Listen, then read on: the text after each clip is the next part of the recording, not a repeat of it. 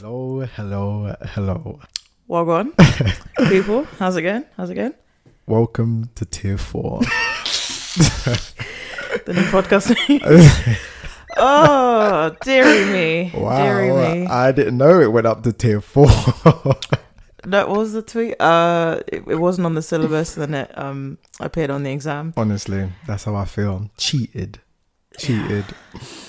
But we're here. I'm your boy, Bernia Bambi. And I'm just us. And it's things are... It's fun and games, baby. Fun and games, We move. What else can we do? Motto of 2020, we move. Yep, we just pray for better days. Or if you live in London, you should not be moving. Yeah, actually, we don't. We unpack our bags and we stay the fuck home, apparently. God, see those videos of people in St. Pancras yesterday. Mental. It's the Hunger Games. But yeah, we move. We're going to keep it moving, keep it popping. And we have some beautiful music for you. So have a listen to this. There's peng black girls in my area, cold, dark skin, light skin, medium tones, permting braids, got mini afros, thick lips, got hips, some of us don't, big nose contour, some of us won't, never wanna put us in the media, bro, want a fat booty like Kardashians, want a fat booty like my auntie got a yo, we like the blood clot, tell her reload it, I've got the camera, my girls are posing, I need some backup, then my ones are rolling, grown women things, I'm never at risk, mind my own business, I'm never in mess, who am I ain't bae, get a slice of the cake, want a house with a view and a new pair of shoes, keep it real from the jump, Gucci gang, little pump, little vibe, little bass, little kick, little snare, little lies, big truths, do you, they don't care. Do you, they don't care, get your ass at the box and build up from there. I don't have a gang with me, but I still walk with a gangster lean. I rock Nikes cause we think they're clean. MJ leather jacket, beat it Billie Jean. MJ leather jacket cause I think I'm bad. That's cool, I like it. The growth, the light, the pain, the fight. We love, we fight, we hurt, we cry. He paid the price, you'll be alright. Give me some time away. I took a little time. I'll pray we gon' be alright. Okay, alright. Okay, alright. Okay, alright. I think I need some time away. I took a little time. I'll pray we gon' be alright. Okay, alright. Okay, alright. Okay, alright. So many verses, type them or put them in cursive. Deep like I'm buried in hearses. Beautiful. So that was Annie with her brand new song Peng Black Girls, featuring the vocals of Amia Brave. Mm-hmm. What were we thinking? I honestly, when you told me that we were doing this song, I was gassed because I heard the song a month or so ago, when it first came out, and immediately I was like, love this shit. She just the vocals, Annie's the lyrics, the everything, and the music video, she's got her and her aunties and stuff, and the traditional wear and the gelet, it's just lit. So I'm gassed. Sick tune. Just like you, when I heard the tune, I was like, we need to secure this. So instantly I reached out to the team and they sent the stuff over, and just amazing track. I loved the line, want a fat booty like Kardashians? No.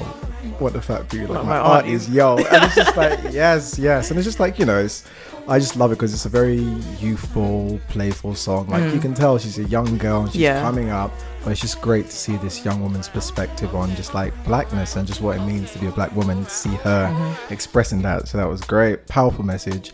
And it's one of these great moments where it's a powerful, important message, but also a really good song, So really happy with it. Production wise, very vibey, and it just reminds me of just old school rap, it's just nice flow. I think Amia Brave's vocals on it are just perfect for the track, because it's it just reminds me again of those old London sort of rap songs where you used to just get that one sweet, vocal on it for the chorus, and that's that's all you needed just to really bring it home. So I was loving her, and she's got lovely smoky tone to her voice as well. So I was feeling her. But back to Annie, I just think that she's actually got something really interesting to sort of contribute to the rap landscape, and I'm just enjoying her perspective. So yeah, really feeling the tune. Great flow. really interesting content as well. And yeah, like you said, the video was just wonderful. Yeah, it was Like, lit. we just love to see the culture, you Yeah. know. So yeah, shout out to her. Great tune. And yeah, as you know, I'm sure you've seen, there's also a remix out there featuring Georgia Smith, and that's also a great tune. It is, So yeah, shout out to everybody involved, but yeah, especially Eniola, my girl, and Amia Brave. Wonderful tune. So go check them out, show them some love, and let them know that we sent you. Yes, sir. Awesome. So we shall now jump into the rest of the download. So that is our music segment where we discuss tracks, new projects, interesting stuff that we've discovered or we're listening to, all that fun shit. So in terms of kicking it off, do you want to talk about we're a bit late, the Lowski album? Yeah, I mean, I haven't got too much to say, but Yeah, I I'm will not say saying. that I enjoyed it. I thought it was an interesting album to sort of add to 2020. I think, it's just a really cool drill album. I enjoyed the introduction. I just thought it was really interesting, actually. And then, the song that it then sort of led into was really cool. And also, I loved the Basil Brush one. Yes, that's on my list. I think enjoyed that Basil was my Brush, favorite one. But yeah, really cool drill album. Yeah, I mean, again, I'm not too into drill, but for like those who are into drill, I can see why you'd enjoy it. Yeah. I think it was like versatile enough that even for people like us who I'm not really like massively into drill, there was enough kind of variety there in terms of like the features as well that it was a cool album and I got into it. Basil Brush I enjoyed. Flavor, the song Stormzy I also liked. But the song with H as well, I think, is it called Cute? I think, Cute with H. I enjoy that. But Yeah, I remember that. I enjoyed that. Yeah. So, you wanted to talk? I mean, I can't lie, I haven't listened to it. The Miley Cyrus. Yeah, very quickly. Go on. I tried to listen to the album Plastic Hearts. I tried. I didn't enjoy it personally. The reason I wanted to listen to it was because I listened to Midnight Sky, which was like one of the big singles from the album, which I fucking love. I adore Is that that the one track. where she's like, "Why'd you only ever call me when you're high?" No, that's a different one. I don't know which one that is. It's But- on TikTok a lot. Sorry. Yeah, no. But it was really, really cool. And I actually remember seeing it at, I think she did like a performance at the VMAs. And I think it was just interesting performance anyway. Like she looked cool. And then she like sort of swung on like a disco ball at like the peak of the performance, which is like, sort of nod to, this time. But this time it's like, no, before it was a wrecking ball when her life was in Oh, tatters, yeah, but of now it's course. a disco ball because She's renounced her niggerish ways. There we go. Yeah. So and it was like a really cool sort of disco-y, edgy track anyway. And I think actually I'm really enjoying just her sort of like gravelly voice. Like she can really sort of, when she leans into her sort of rock side, I can agree. enjoy her. Yeah, I agree. So I was like, oh, you know what? I really like that song. Let me check the rest out. And just wasn't for me at all. So yeah, I mean, that's that. great one song from her. But to be honest, again, like I'm not a massive, I wouldn't call myself a Miley Cyrus stan or fan. So to hear, one song that I like from the album, that's enough for me. So yeah, that's all I had to say on Miley Cyrus. Well, okay. So the no tracks in particular. that you Midnight shot? Sky. Midnight Oh, Sky. sorry, yeah. Yeah, that's it. Okay, so so it. I don't even know how to. I'm going to give a disclaimer. I'm not a Swiftie. As an entity, for reasons that we don't have time to discuss today, Taylor Swift, like she's not doing it for me. I don't know why the TikTok algorithm keeps trying to, there's this sort of like, not conspiracy, but this whole thing among like the girl gays that Taylor is queer. This is the thing, like she has very much like aligned herself with queerness without being very queer. What do people Almost believe? like someone else we know. Yeah. Who she may have Who shall remain unnamed. But yeah, I say all of that to say, I actually do enjoy her music quite a bit, and like dating back to, you know, Teardrops on My Guitar times. Oh, okay. So what was the last, was it Folklore she released earlier this year? Yeah, Folklore. Yeah, I enjoyed that. And obviously she released Evermore recently, which I also enjoyed. Sorry, I just had to give the disclaimer, because I don't know, she just represents a certain type of white woman that I'm just but the music, like, I can't make the music not slap, so I feel like I see you have notes. I have a couple of notes, yeah. And that's the thing, I felt the same, like, for a long time, she was just like the face of white feminism, you know, and you know, freaking Crystal and Kid Fury, like, they've dragged her. I think they've played a big part in my... Yeah, absolutely. They have dragged her accordingly. I mean, she doesn't wash her legs. There we go. I shave them. Yeah, there we go. Like, exactly. So there's plenty. And, you know, she's made a couple transgressions towards Beyonce as well. But Crystal has also said recently that she watched her, like, documentary on Netflix, and she was like, you know what, that white woman has put in the work. I have to admit it. I have to hand it to her. She's been consistent. Yeah. So I'm like, you know what? Okay, let me. Yeah. And then when Folklore came out, I was like, you know, I'm going to check this out, and I didn't hate it. Really loved Mirrorball on that track. On that album. That was probably my favorite track of the whole album. Beautiful song. So I was like, okay, let me give this Evermore stuff a listen. And yeah, I mean, I won't read out all of my notes, but. You know, there were a couple cool lines in there, like Willow, when it started off, she said something about come back stronger than the 90s trend. I like that.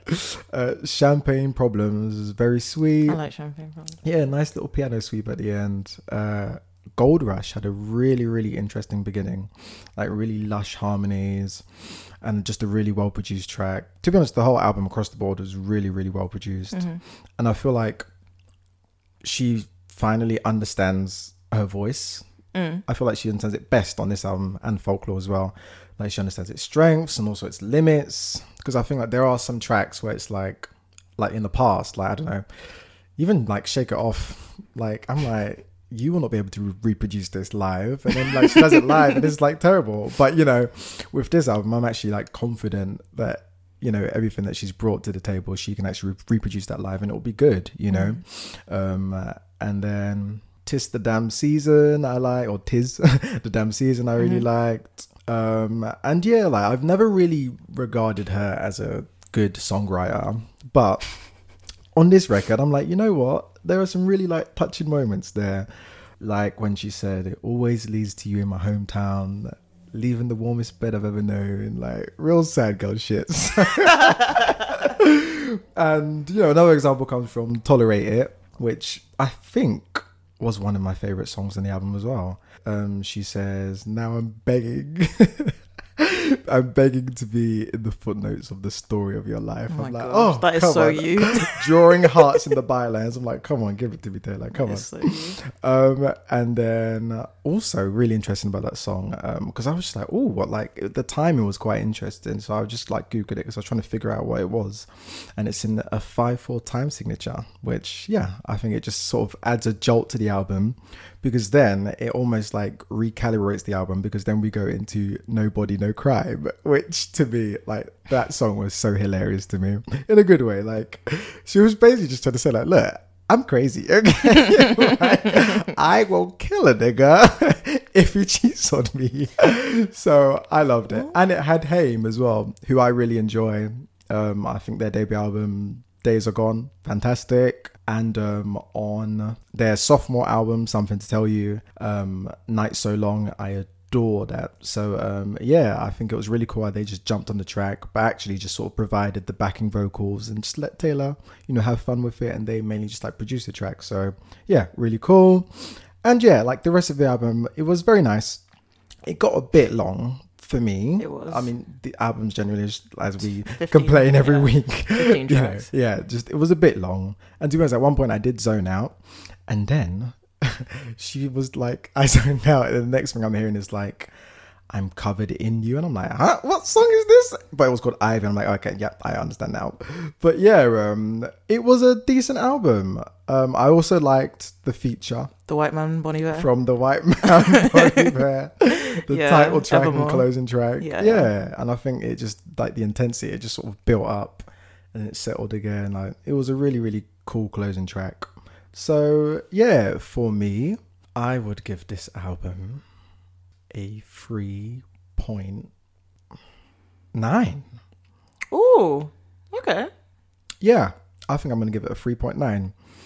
And that's, I know, obviously, when we look at in terms of who else I've given scores to reviews, like, yeah, on this, you know, but in terms of just as a cohesive project, even if not necessarily every track, I'd be like, okay, I want to listen to this again, but just trying to look at it in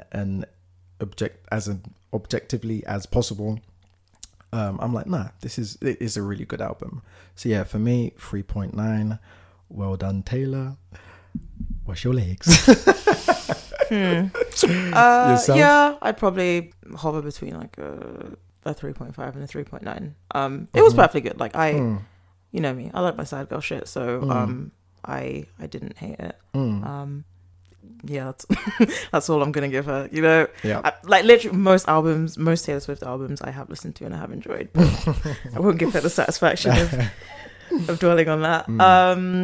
You also want to talk about Abracadabra. Yes, Product of My Environment. That I enjoyed. I loved that. Saturday. That was good. Do you want me to go? Yes, just to be about in terms of my okay. Usual I enjoyed, and On Deck. I really liked On Deck, and he says Chalet. Is he? I don't know if he's Ghanaian or not, but he says Chalet at one point, and I was like, my guy. But yeah, no, it again, like I'm not a drill person, but it just hit, and again, I like his cadence, and I like, especially like On Deck. I don't like, obviously you can tell Bernie's in terms of terminology and production terms and all that shit, he's more on it, so I don't really have the words for it, but there's just a certain way he I don't know, put things together, or like sure. In terms of, I don't know, like the hook and stuff, like it's just catchy. I don't know how to explain it, but absolutely. just like I'm like, you're so right. I'm into this. You're I like so this. Right. Yeah. But yeah, I'm gonna let you. Yeah, no, I absolutely agree. He's do the technical like a brilliant. He's a brilliant songwriter, and yeah, like he knows how to make a hook, and I'll come back to that in a second. But yeah, Trenches. So this is the thing. Like one thing I love about like rap albums is that you kind of have this like roadman soul, like when it's just like they're just like, you know, opining about, well, not even opining, but they're just kind of like lamenting about, you know, the road life and how tough it is and how they've lost their friends and stuff, and you know, just it's just philosophical, you know, they're talking about the futility of trapping, you know. So yeah, I really, really enjoyed it. Really good start to the album. How We Livin' featuring Kush, nice chill track with kind of like My Beautiful Dark Fantasy-esque production, like the haunting African vocals and a bit of light drumming in the back. And then Kush, actually, I feel like he offers like the most arresting part of the song, where the production kind of strips back to just some accompaniment from the piano, and he just offers this like almost like a hood nigga manifesto. But like it's also falling out of time with the music, but it just works so well. So loved it. And then Usual, another song talking about the pitfalls of trapping life, snakes, ops, the police. I like Usual a lot. And that was really, really cool. So yeah, it was like a nice gentle start to the album, and then On Deck, like May, it just turns it up straight away, like that jiggy jiggy on deck. Yeah, like, that's good. It went straight on my gym playlist. Straight on my gym playlist. So lit. And I loved the line because, you know, it resonated with me. He said, "Nah, don't send dick pics. You can come get this dick in person." Okay. Energy. And it's like, yeah, damn right, dude. So yeah, I enjoy that line. He keeps the momentum going with Show Me, keeps up with the jiggy motif. Flow is ridiculous on that track. It's high octane, and the pacing of the album is just like flawless. Because then again, he goes into Spin This Coupe, and like the ad libs, like it just elevates the track. Like it's great because like he's being his own hype man, so he's just like, you know, and it's like, but then it works because then as he's rapping, he gets more intense and he gets to a point where he's just like screaming, and I love it. Like it's just so intense, love it. Seen It All featuring Captain Conan. It starts to chill. But again, I like that because we've just had those 3 intense tracks. So it's like, okay, we can chill now. And obviously with those drill tracks, like, you know, he's definitely taken some influence from Pop Smoke. And that's cool, you know. And he even says like, you know, Christian Dior. Exactly, yeah. He references it in the Seen It All Captain Conan track. So yeah, it's good that he's like, okay, look, I know, you know. But that's the thing, like, it is kind of all borrowed. Like, you know, obviously Pop Smoke's taking some influence from the London drill scene. So it kind of all feeds into each other. Yeah. Flicky, love that song. Again, what you were talking about, how, you know, he knows how to just make a nice catchy phrase when it's like Flicky, Shambhala Madam. Like, he just knows how to be playful with songs. So that was great. And then there were other great songs in there. I won't go through all of them. But yeah, and then, you know, for the rest of the album, it becomes a bit more sort of contemplative and he's just thinking about his life. You can see sort of spiritualities coming through and, you know, there's this real tension, which is like a common theme for a lot of rappers, like this tension between like being a person of faith, but also being on the streets. Doing a bad thing. You know, and like this whole idea of like praying for forgiveness. But then to then go and do something else. So it was interesting to see him explore that. Man. Yeah, exactly. literally. So, I really, really enjoyed the album. I think there was just great balance to it, great pace. And yeah, just really, really good tracks on there. So for me, I will be giving it... I'm going to give it a 4.2. Ooh. I really like the album. Okay. I'm just going to sound like a copycat today. I'm going to... Same. I agree. No, I really enjoyed it. So, I think that's more than fair. So, yeah, well done. Well done to my man. I think he's from Tottenham, I believe. He doesn't have a Wikipedia page, but I was trying to find out more about him. That's North London, right? Oh, my God. Yes, that's North London. Yes, because you disrespect us every time. Because he had Dappy on there, and I was like, interesting feature. I mean, Dappy's from my ends. He's from Northwest. So I was like, okay, you know what? It makes sense. And you know what? Dappy came correct on there as well. So, great album, great features. Yeah.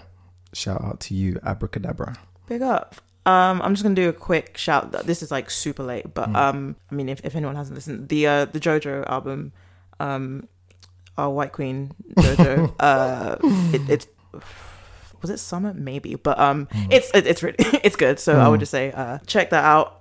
Also, I one of my friends, after listening to like the past 2 episodes of the podcast, he's not been very happy with my weekend slander, and so I got bullied into listening to the most recent album, what's it even called? After Hours, And you know what? I didn't hate it. Like, it was alright. Okay. In terms of like tracks I enjoyed, Scared to Live, that was pretty decent. Heartless, Blinding Lights, which is like the big song everyone talks about. It was alright. What, you enjoyed Blinding Lights? I didn't mind it. Like, okay. Again, it's just like In Your Eyes was alright, and Save Your Tears. So those were the songs I was like, like I can get with this. But I just like, I tried, but he's just not doing it for me and anymore. To be fair, like, I will redact some of the weekend slander as well, because you know, he I just think I forgot how many like good tunes he's put out in the past. Like what's that one, Love in the Crew Love or whatever. That's a sick tune. I even maybe need to rethink, you know, like House of Balloons, like back in those, like he's done some bits. So you know what, I will check out this new album as well, to appease your friend. He was mad. It's like, more weekend slander. I was like, listen, you know, we can't afford to aggravate our listeners. Unfair. All right, nigga. Okay, I'll check out too. But in terms of songs, I think that's us good on the download. I think so. Okay, so now we're gonna jump into the lowdown, which is our pop culture segment. Got a range of things here. Should we start? Let's get the kind of light / don't have too much to say things out the way first. Okay. So Cassie's pregnant again. Yeah, that's nice. Congrats. Love that for her and her fine white man. His name is literally Alex Fine. Beautiful man. But Cassie has announced she's pregnant and expecting her second child with husband Alex Fine. Just a few days ago, they celebrated their daughter Frankie turning 1. And yeah, Cassie consistently fine, and she just minds her business.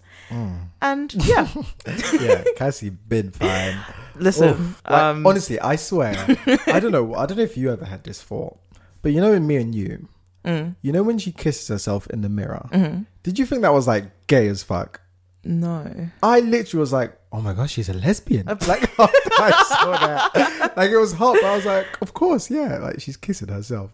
But that was like I don't know how old I was, like, what, 7-year-old mind, like, trying to process it. I can't even I remember vaguely the video, but I don't remember the kiss. Oh, yeah, no, she kissed I just thought she herself was in the mirror. Oh, anyway. But yeah, congrats to her. Love that for her. There is, we don't know too much about it yet, but there is going to be another Spider-Man movie, which I'm actually very, very gassed for. I'm a Spider-Man stan. Like, since when I was a kid, like, I watched all the movies, all the different iterations of like the cartoons, read the comics, like had a fucking Spider-Man costume. Like, Oh, wow. I was a fucking stan. Hey, listen, he was just I can't even. It is. There is a. It's like, well, I mean, is it? So I had this thing where I used to so they had these like Spider-Man costumes like for kids, and then they had like fake muscles in the costume. Oh, yeah. I used to, this is why I say, you know, as obviously as we were having this conversation like the other week, like as kids, like you express yourselves and like, you know, gender and etc. So I used to like wear that I think I cut the suit in half. So I just had like the top half, and I used to wear the like muscle suit underneath like my t-shirts and stuff, and like pretend that I was this like jack dude and stuff. And I just had this weird I was like 6. I just had this phase of just like always wanting to like whatever. My mom made me get rid of the costume, probably for other reasons. But anyway, yeah, no, it's set to be. So I think Jamie Foxx is going to reprise his role as Electro, and Alfred Molina is coming back as Doc Ock. So people have been saying that there were also whispers about potentially Andrew Garfield and Tobey Maguire also being in it. So there are talks that, you know, it might be a situation of like similar to Into the Spider-Verse, like a multi-universe kind of thing, which if they manage to pull it off, I think could be pretty sick. Tom Holland, I think, in terms of the best Spider-Man and who kind of would best suit Spider-Man, I think he is kind of our best Spider-Man, but like in terms of like tradition and like nostalgia, like Tobey Maguire is always going to be my Spider-Man. But I'm excited. I think that's set to be coming out, when did they say? December 2021. So hold tight for that, Marvel fans. It's so interesting because like Spider-Man, like obviously for like queer girls or like girls who sort of like exploring their sort of gender expression, like Spider-Man is like a kind of go-to character. But also in the gay world as well, like gay men are obsessed with Spider-Man. I don't know what it is. Really? I swear, on Tinder, on various apps, you will see like just gay men dressed up as like Spider-Man. If you go to any Halloween party, you'll like any sort of gay themed kind of dressy up thing, there'll be one guy wearing Spider-Man. I don't know if it's because he's like a bit like slender. I don't know what it is. Like he's a bit live, a bit supple. He's confirmed. Apparently he's apparently they've said he's bi. I heard that. Yeah. Yeah. I mean, Which hey. the people are angry. I mean, you know. Yeah, we stay with it. So I'm interested to see how this goes. And yeah, if he's gonna be bi, I'm definitely watching that film. Yeah, I hope to see my girl Zendaya. Anyway, yeah. Did you see the Euphoria special episode? No, you don't watch Euphoria. I haven't watched Euphoria, but I will watch it's it. Really I will good. watch it. Yeah, I will. You should. Ariana Grande is doing a Netflix documentary. Excuse Me, I Love You. Spider. Where? It's a big one. Where? There. Like, you see the glass and there's the white bit? Oh, fuck yeah. Are you good with spiders? I mean, as long as it doesn't come here. You know what? I've got an eye on it. I will keep. Okay. Trust me, I ain't taking my eye for that. I ain't taking my eye for that. Okay. That's fine. Okay. Right. So, it's Spider-Man. Look. Wow. Let it bite you. Sorry, where were we? Yeah, Ariana Grande Mm-hmm. is doing a Netflix documentary. I guess it's following the Sweet Noel tour. Mm-hmm. I don't have that much to say on it. Yeah, well, I'm gonna watch it. Because I'm doing this for US. Because you know what? Like I said earlier, Crystal watched the Taylor Swift documentary and she changed her mind. So maybe I can watch this and change my... This thing, I don't even know how I feel about Ariana Grande. I don't know why I think in my mind... It's the read. I blame the read. They talk too much about her sleeves. I mean, I think the sleeves thing is hilarious. Okay, like I feel like with... okay, at least with me, I have I've given myself like an allowance of one kind of problematic white artist that I'm just like I will defend. I don't care what they do. I mean, as long as she's not fucking calling people nigger or whatever. Yeah. So yeah, in terms of like my problematic white artists that I'm just gonna, I don't care. Like Ariana Grande is one of them. And to be fair, like apart from, light kind of, maybe you can say, the tan is a bit too much. And I mean, yeah, she's done some other stuff, which is a bit, The donut licking.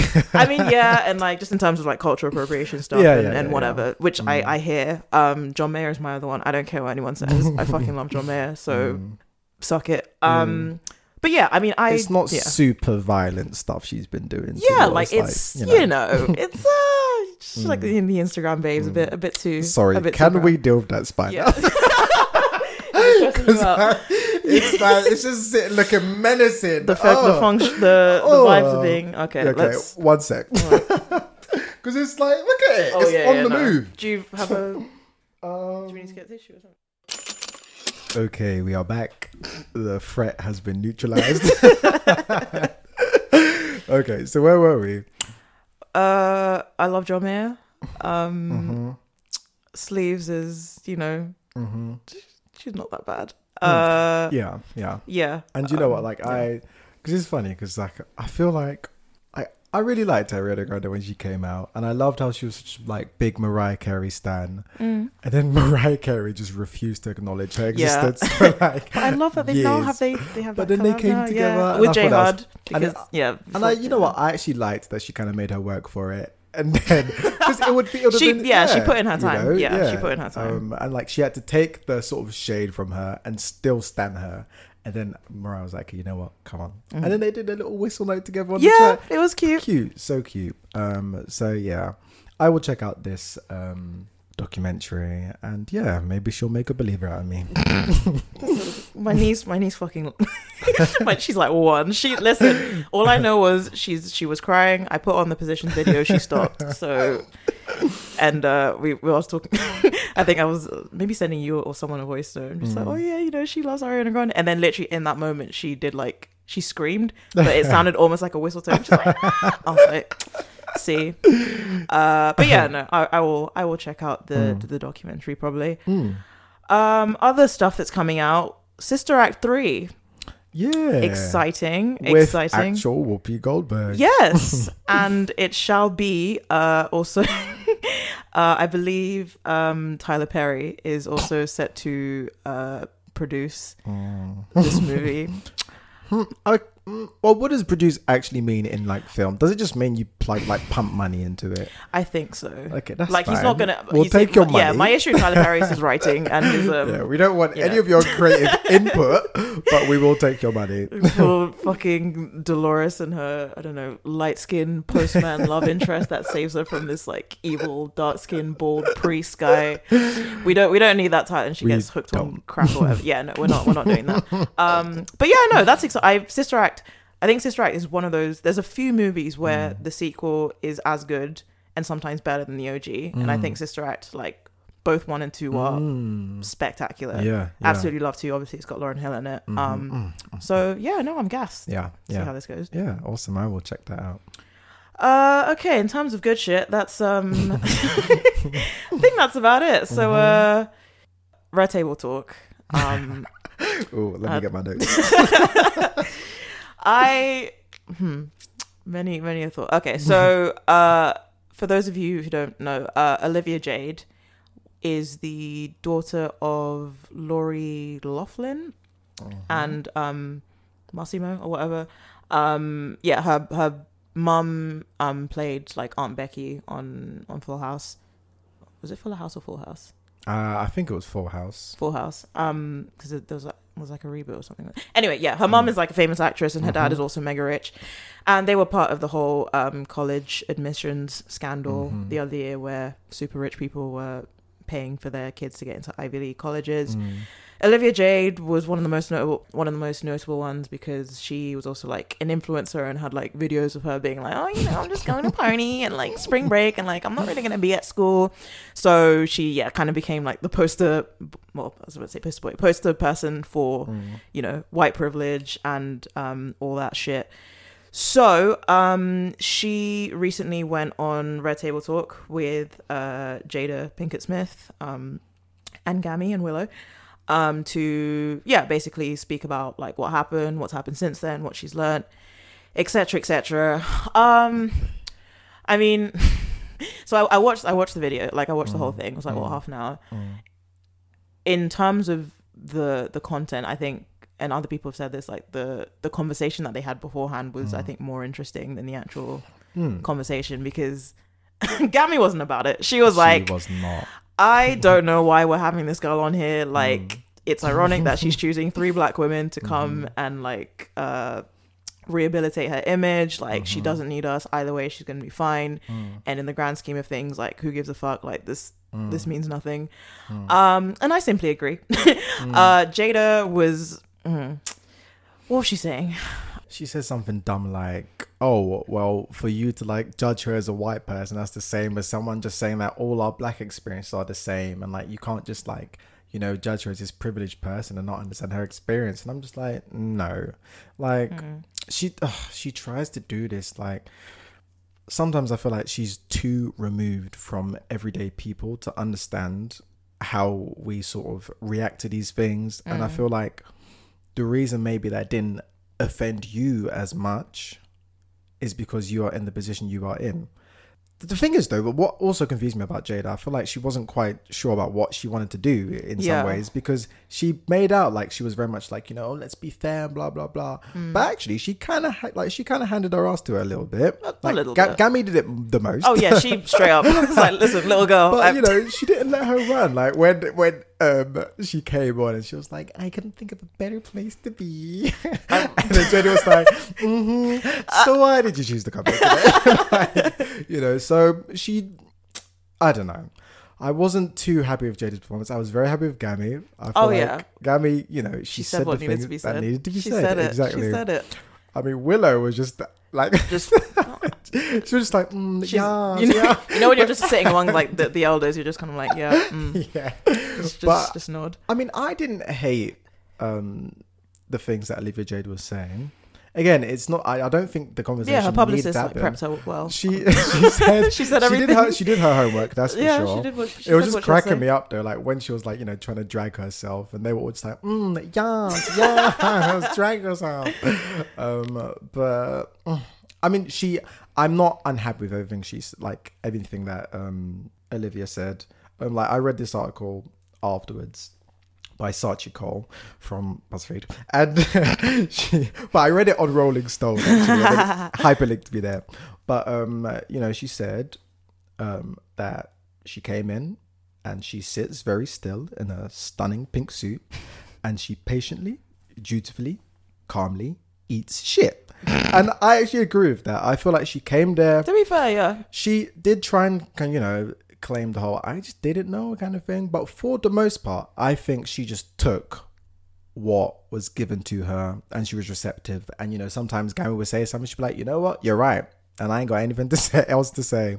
So I didn't hate her performance or whatever you want to call it, but again, I don't know what it added to the discourse really. I think it was great for her maybe, but in terms of like trying to like provide, I don't know, some sort of healing or outreach or whatever, no. And I really didn't need that story about her going to some poor neighborhood. And like, I was like, nah, okay. That ain't it, sis. That ain't it. Okay.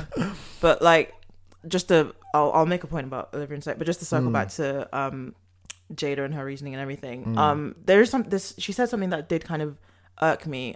She was making the point that because obviously Gabby was saying like, you know, this is a rich white girl who, you know, etc etc, and she's like, you know, like I wouldn't want people to judge her in that way, and just because you know, like basically like rich people have problems too, and she compared it to like, you know, someone like Willow, who even though, you know, she's in this position etc etc, she was still struggling and with like self-harm and stuff. I was like, that's not like, you can't compare. Like they were just scamming to get into college. Like there's a difference between that and like actual depression, because like regardless of how much money you have, you can still struggle with these issues, and like I don't think it's fair for people to downplay that just because you're rich. But this is not this, like this is apples and oranges. Like you can't like this girl just her parents paid some money for her to get into college. They got caught and they went to jail for what, like 2 months. They're gonna be and paid a fine.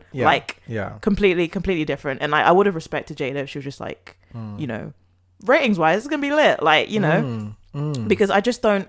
And Gami made the point, like she doesn't need red table talk to like she'll be fine. And again, you know, the thing of black women supporting white women, and you know, when it's the other way around, like etc etc. But in terms of like Olivia Jade, what she said in the interview, because I was like listening, and I was listening and I was like kind of making notes and stuff, and then I was literally just about to write actually, you know what, I kind of feel a little bit bad for her, and then she fucking went and then literally as I was writing that, she was like she wasn't angry when it happened. I was like, well, okay, never mind. I was literally about to say like, you know, like she seems to be, you know, repentant, etc. And like she didn't know. I'm gonna give her the benefit of that she didn't know, but she was like, yeah, when it happened, like I will admit I didn't really see anything wrong with it, and etc. If anything, she had like white outrage about it, like, why are people getting on to me, like, you know. And then you know what, but at the same time I kind of respect that candor and just being honest about like how, you know, deep in her sort of privilege she was. But it just shows like rich people, they live on another planet. Just like listening to her talk, I was like, we do not live in this, like we exist in two completely different even worlds. The way she was talking about her parents being in prison just killed me, because she was like talking like, you know, it's a reflection period for them, like like it's time out. Literally I was creasing. She was like, like, you know, I think I'll give them time to, and I was like, that's how you know, like they're cushy and they're fine. Like she hasn't even called them yet. Legit. She's like, oh yeah, like honestly, chilling. What an experience. But yeah, obviously, and like Gami said, like in the grand scheme of things, like no one. I had more thoughts about this when the whole college like admission scandal happened, but it just, again, ironic that. And I mean, there have been legal ways that they do this for ages, like, you know, paying for a building, or, you know, donating to a library, or yada yada yada, all that stuff that, you know, they do to sway favor for their kids. But it's just ironic that you'll have the kids of like these same people who do this will then look at, you know, black kids and be like, oh, you know, affirmative action and you know, when, you know, there are kids who have fucking busted their ass and worked hard as fuck to get to these, you know, Ivy League institutions, who have not had an ounce of the privilege and opportunities that these other kids have had. So, and Gami even kind of said it, where she was like, I'm not necessarily angry at you, it's what you represent. And I think that's fair. That's fair. It. So I mean, one other thing that really cracked me up was that at the very beginning, I think this girl, she knew, like, she came prepared, but also I think she thought she might get off lightly, because she even said like she didn't want to feel like she was going to be attacked. And I was like, But at the beginning, like Jada was like, she was like, what were some of the repercussions? Because you're a beautiful, young, and then literally I could see Olivia Jade was about to say, thank you. And like literally her tongue was on her teeth to pronounce that.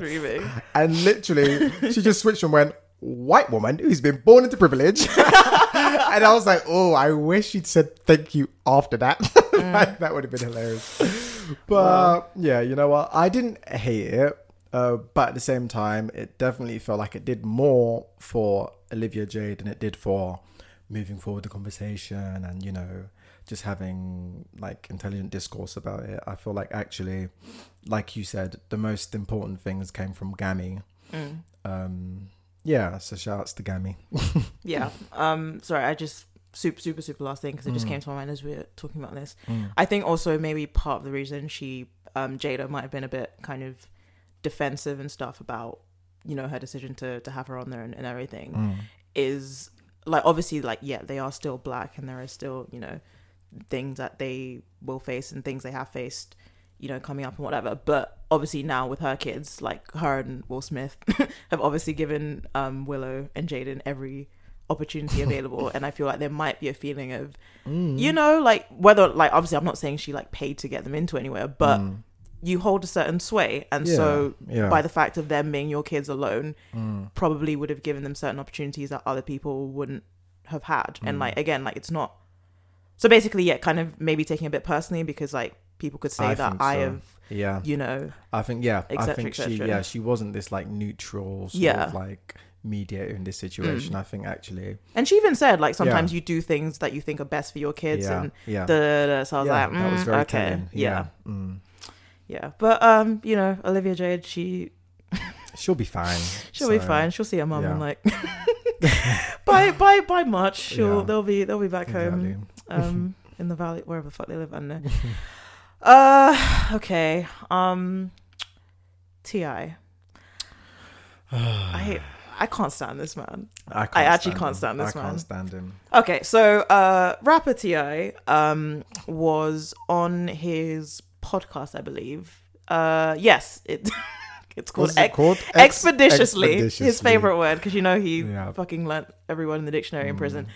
And of course the T.I. in so on the most recent episode, on a recent episode of his podcast, he was on with 21 Savage, and they were talking about their daughters and why they're more protective over their daughters than they are of their sons.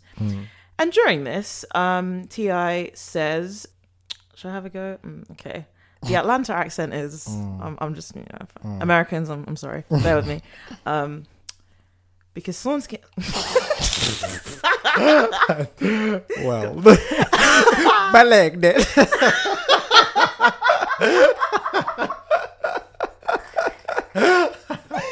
Shout out Jessie.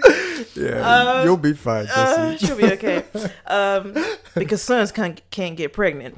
You can't keep her from running into one of them niggas. Me and Lil Duval call it thought prevention hours. Keep your daughter off the pole. You spending time going to daddy-daughter dances and taking her on trips where it's just you and her. Those are thought prevention hours. You don't do that, they're going to be somewhere in Magic City trying to figure it out. That's absolutely necessary for any father.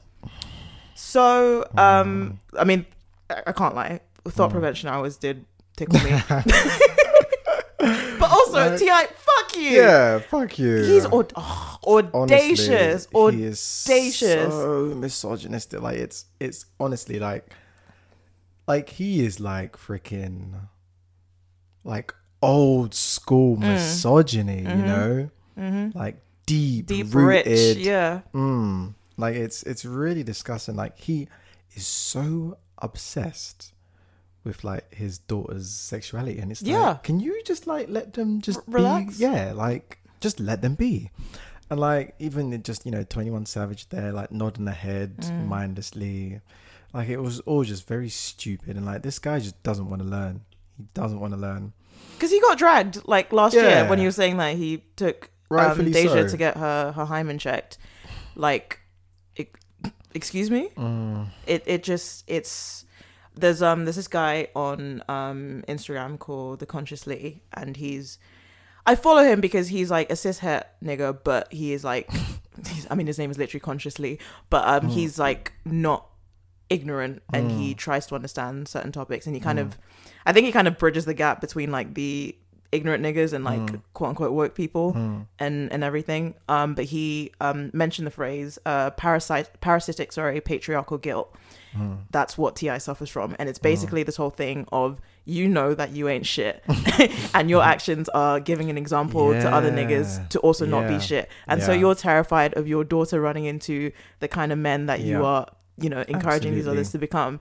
So that's when it's super ironic, because this guy, like, he cheats on his wife constantly disrespects her. Like, he tried to fucking square up with Floyd Mayweather when he thought there was a chance that Tiny might be interested in him. Oh yeah. But like, he's been cheating. Like, and sorry, it was their wedding anniversary.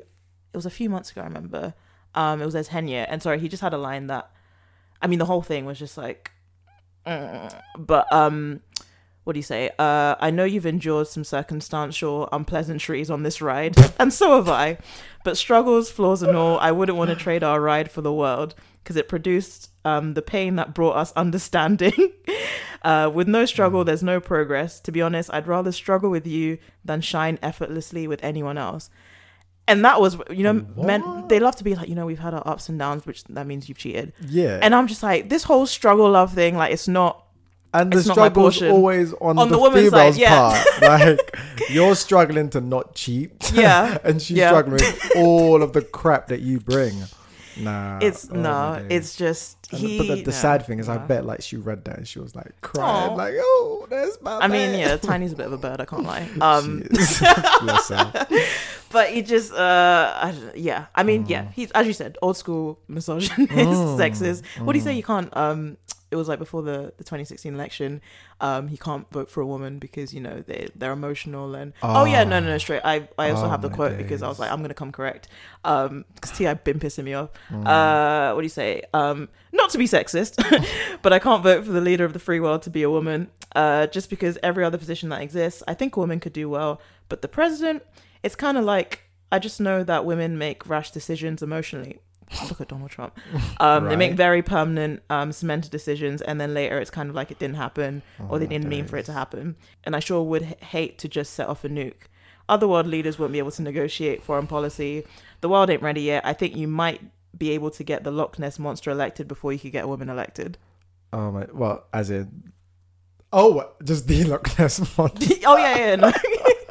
I thought he was calling Donald Trump the Loch Ness monster. No. Which is just ridiculous. Yeah, which is obviously very ridiculous because Donald Trump ended up being that emotionally unstable president. Child. And just like pretty much all wars ever have been started by men. So what is your? So yeah, I had more. I feel like I had more smoke at the time when I don't know. I just had a very visceral reaction. I had that.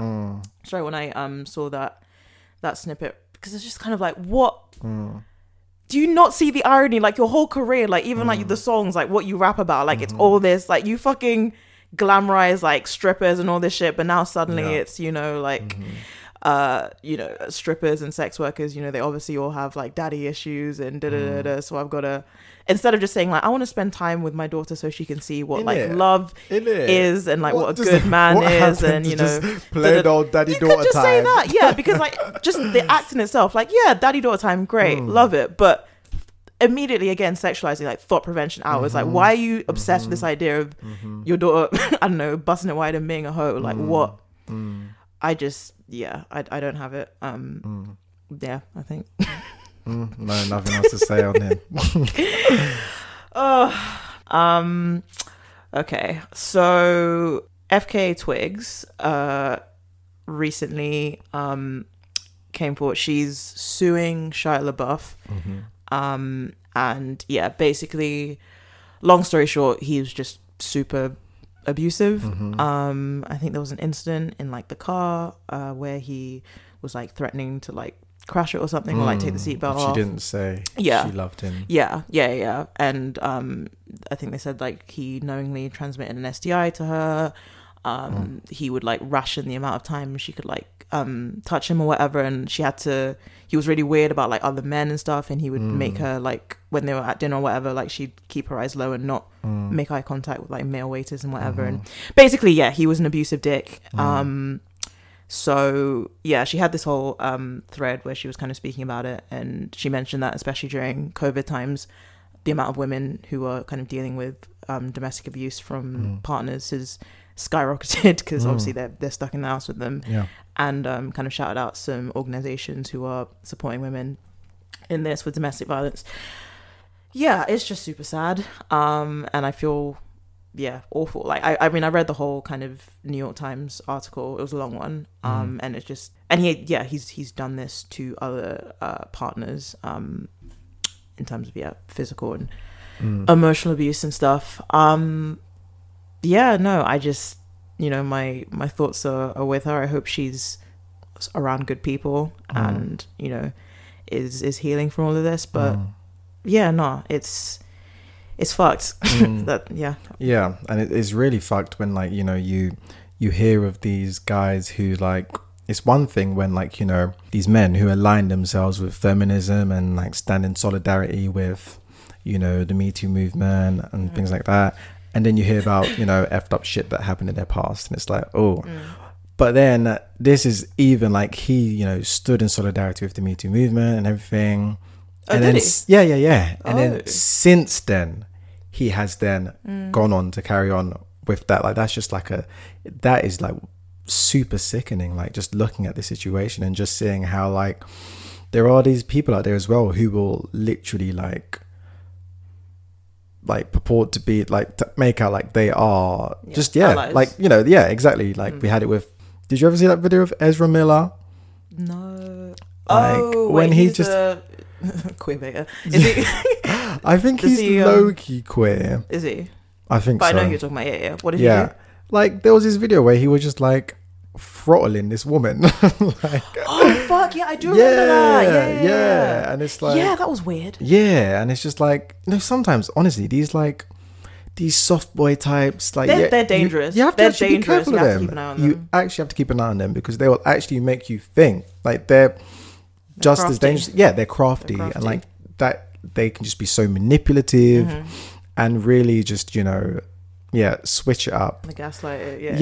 Yeah. So I mean, he's always been a bit weird, but to hear this now, it's just like, like, and he's come out since and said, yep, I'm an alcoholic. I can't help that. I, you know, if I've hurt people, you know, I'm in a 12-step program. And then some of the stuff he said, like, you know, some of the stuff is not true, but, you know, I can't control how, you know, people react. But yeah, basically he was like, yeah, I'm a dick, but I have a problem.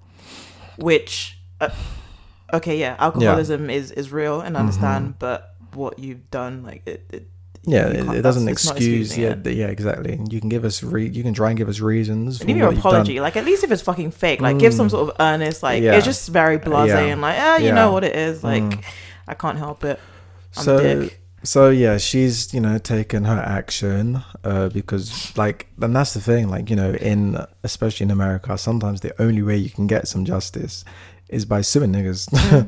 So, you know, and she's already said society, man. She's already said that, you know, the proceeds, I don't know, whatever settlement or whatever she gets from it, she will be, you know, passing that money on to organizations who support victims of domestic abuse. So yeah, just sending positive vibrations to her.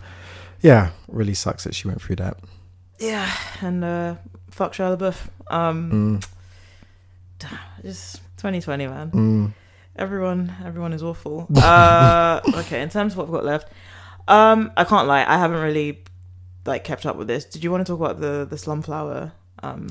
I mean, like, literally a couple of sentences on it. Yeah, I'll let you go. Basically, so there is a sort of feminist influencer type person out there, goes by the name the Slumflower, most famously known for the hashtag Saggy Boobs Matter, where she was just like, you know, promoting body positivity and everything.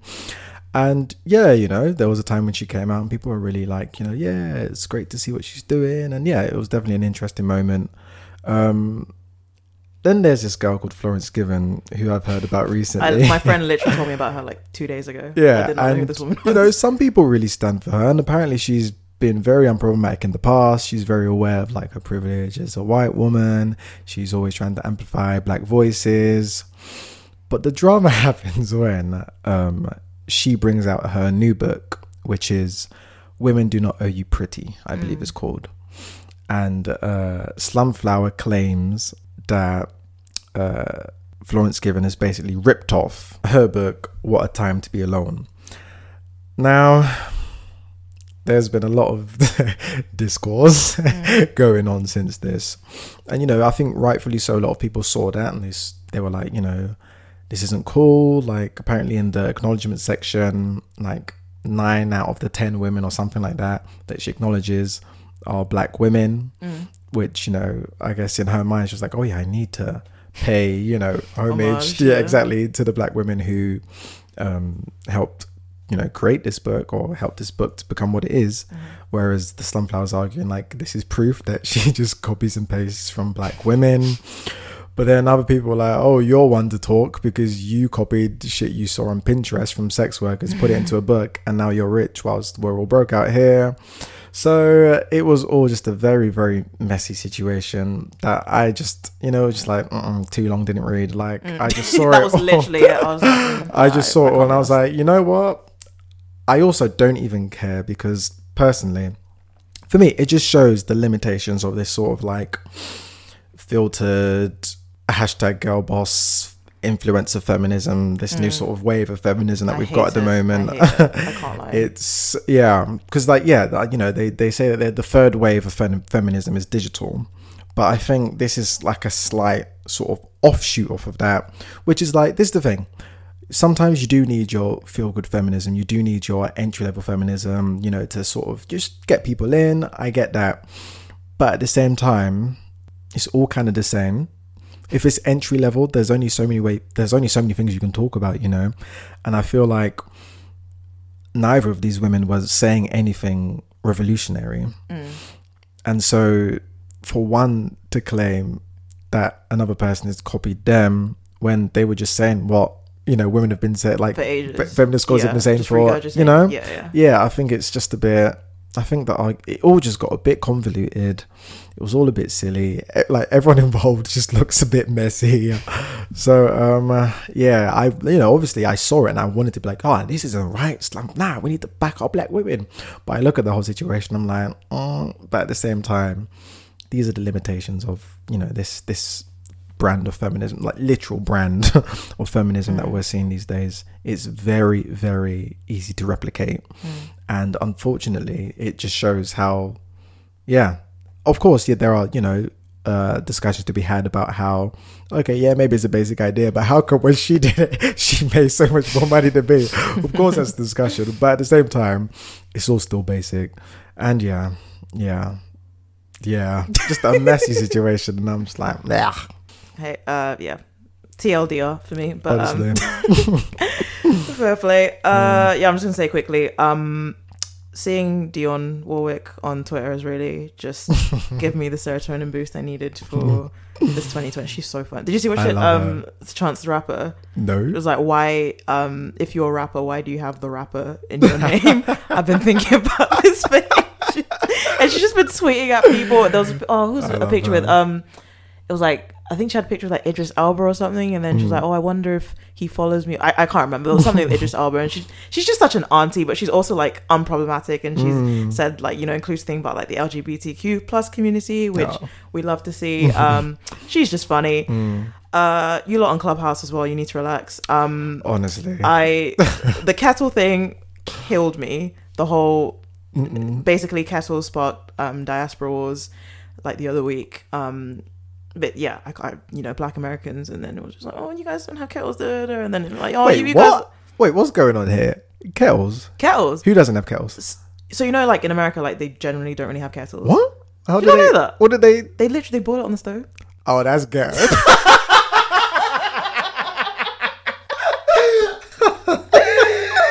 And then this is why they were coming for us. No, then I was like, do you live in the 1800s? What's wrong with you? Like, electric kettles are just not a household item, which is mad to me. I mean, I kind of get it. In many ways, you don't need a kettle. But at the same time... I'm like, what? I mean, do they not drink as much tea? I don't know. Maybe it's that. And then maybe they have coffee makers. Yeah. But they have like Keurigs and stuff. But basically, there was the whole thing, whatever. And then someone had they had a clubhouse room where they changed their icons to kettles, and it was just like, it was funny. But no, the one that killed me was like this week, there were rooms with like niggas moaning for money. So can we just demystify this term? What do we mean by moan? Like, do we just mean just moaning? Like sex noises and stuff. Oh wait, what? Like moaning. Oh, I thought we were talking about guys who were just like, complaining. No, like they were sexual moans. So wait, no, one more time. I mean, I've been avoiding Clubhouse generally because I don't have the time. But as far as I understand, I think they were literally like rooms where they were just like moaning as like part of like a competition or something. So I think some of them were just for enjoyment. Some of them maybe there was like money to be won. I don't know. Right. All I know is someone said the men that God sent to be building houses are moaning for money on Right. Clubhouse. Okay. It was just okay. the girls are having a lot of fun on Clubhouse, and you know, I love that for them. I love that they changed recently. It used to be, the icon used to be this like white lady, and they've since changed it to this like black guy because the blacks rule fucking honestly, Clubhouse. It's hilarious. It's like I'm the captain now. Dead ass. But yeah, no, that tickled me. Also very exciting. Tomorrow's December 21st. Yeah. I'm gassed to get my powers. I was thinking about this today. I feel like I really, again, back to Spider-Man, I was looking at like some houses as I was on the way here, and I was like, I would love to just be able to be jumping from roof to roof and shoot webs. So I'm gassed. I'm excited to see what happens. See, everyone's enjoying themselves. I'm like, is Jesus coming? I'm a little bit shook. But you know what? Nah, it's not time. It's not time. Oh, sorry. Just for those of you who don't know what I'm referring to, I need to read out the whole tweet because it's like the funniest. Yeah, so there was this girl that tweeted that as black people, genetically, we are stronger and smarter than everyone else. We are more creative. On December 21st, our real DNA will be unlocked, and the majority will be able to do things that we thought were fiction. Learn who you are as people. They want to make us average, and people have just been running with that and having a good time, including me. I mean, I keep hearing that there is going to be some sort of like there's some sort of like astrological thing, that's happening. Yeah. Again, like the astrology gays will know more about that than I do, but yeah, we'll see. I'm excited. But otherwise, I think that is us on the lowdown. Oh wow, I think that's our quickest one. I think it was. There's like the little mix thing. I don't really have a lot to. No, we said that already. Yeah, exactly. But like, no, what else is there to say? So now we're going into Dear Down Low, which is our listener letter segment. So if you have any queries, dilemmas, general life woes, or any sort of, questions or stuff you might need advice on, feel free to contact us. Our email address is deardownlow@gmail.com. And there's also the Google form that you'll see on our link tree if you want to send shit in anonymously. So yeah, Bernie has got our letter for today. So. Yeah, and we also got this through the Google form, so thank you for that. This is fast becoming my favorite part of the show now. Oh, I love it. Okay, so Dear Download, first off, I'm loving what you two are doing so far, and I wish you all the success in the world. Thank you very much. When I heard how you two talked about bocats in a previous episode, I realized you two might be the best people to help with my current predicament. To cut to the chase, I'm a cis-het guy, and I want to get my ass ate.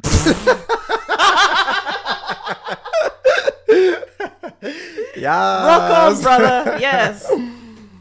I've always been interested by anal stuff for some time now. Oh, okay. And with all the talk about eating ass, I wanted to see what the fuss was about. Just to see if I would like it, Okay. And it feels like everyone is doing it, so why not try? Mm-hmm. The problem is, I don't know how to approach this with my girlfriend. Okay. She is a wonderful girl, and we're usually on the same page about a lot of things in life and in the bedroom, except for this. Whenever the topic of eating ass or booty, or booty play, let me try again. Whenever the topic of eating ass or booty play comes up, she immediately switches off, calling it disgusting or whatever. Oh. I don't know how the TL look at it helps either. Oh yeah. As I remember her saying she would never do it after someone on Twitter said, all women who eat ass go to hell.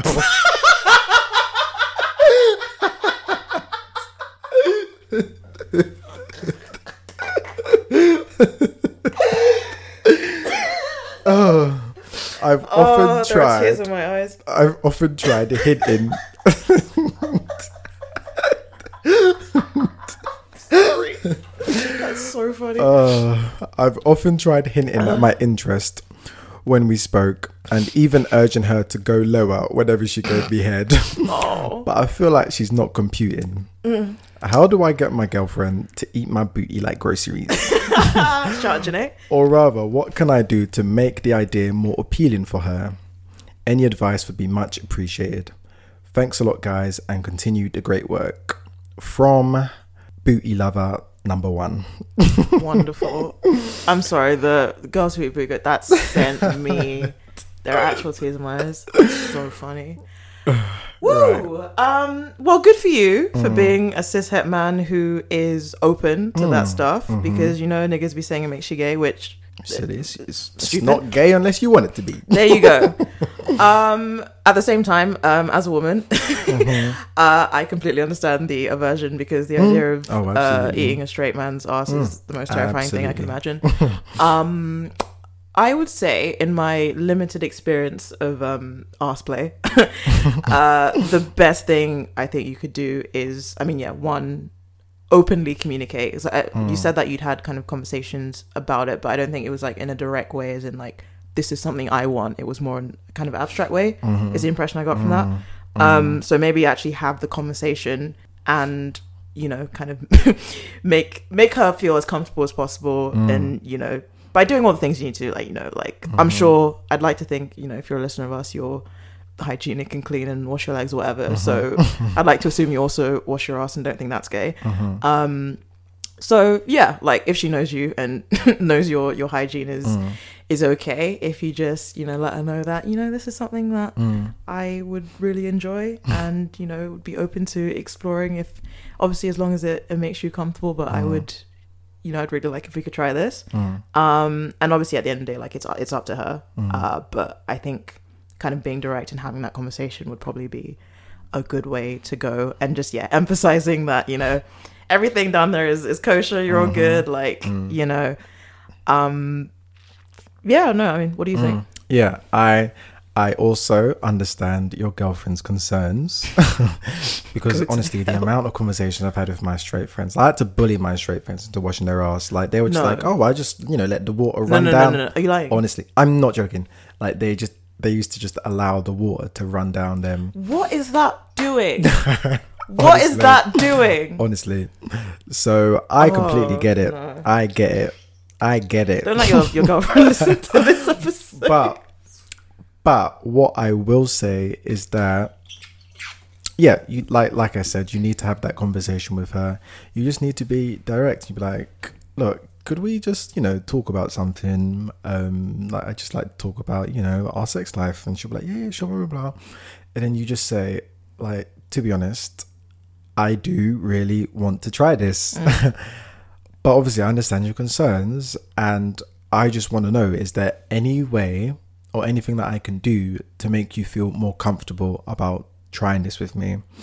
I would definitely suggest maybe in the shower, you wash let her see you wash yourself, and then you can even offer it to her, like, do you want to just go for a second second lather?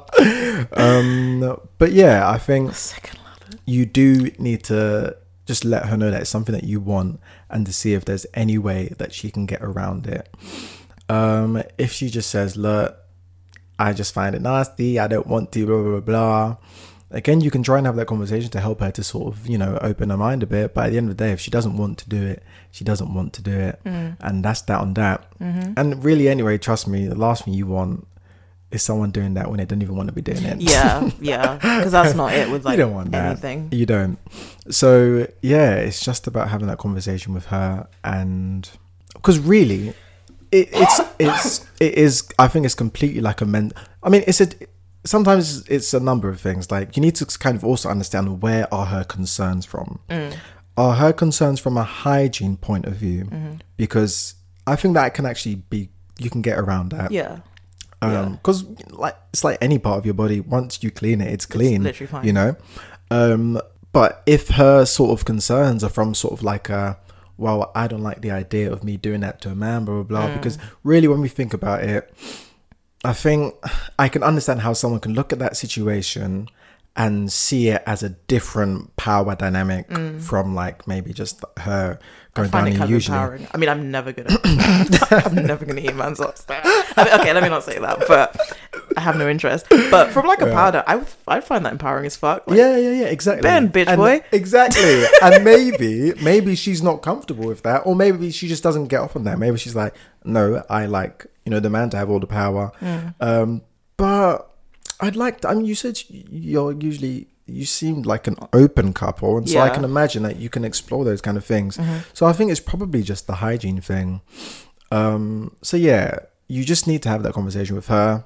Leave it for a bit. If she says no, maybe try again one more time, a couple of months. And if she says no, then that really is it. And that's the thing. Sometimes it's one of these things where you have these conversations with people, and in the moment they say no, and then one day she might just surprise you. But yeah, you just need her to be on board with it. So sad situation. But if she is as open-minded as you say she is, I think she can come around.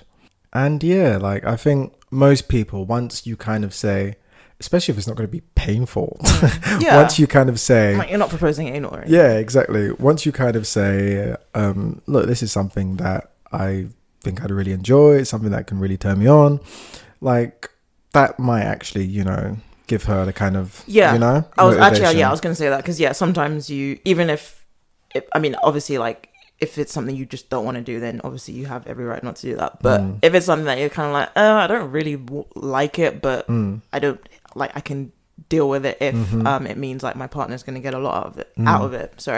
I think people are often receptive to that, and like, okay, I care about your pleasure, I care about you enjoying this experience, so I will firm this. I mean, like, if get slightly I don't enjoy giving head to guys.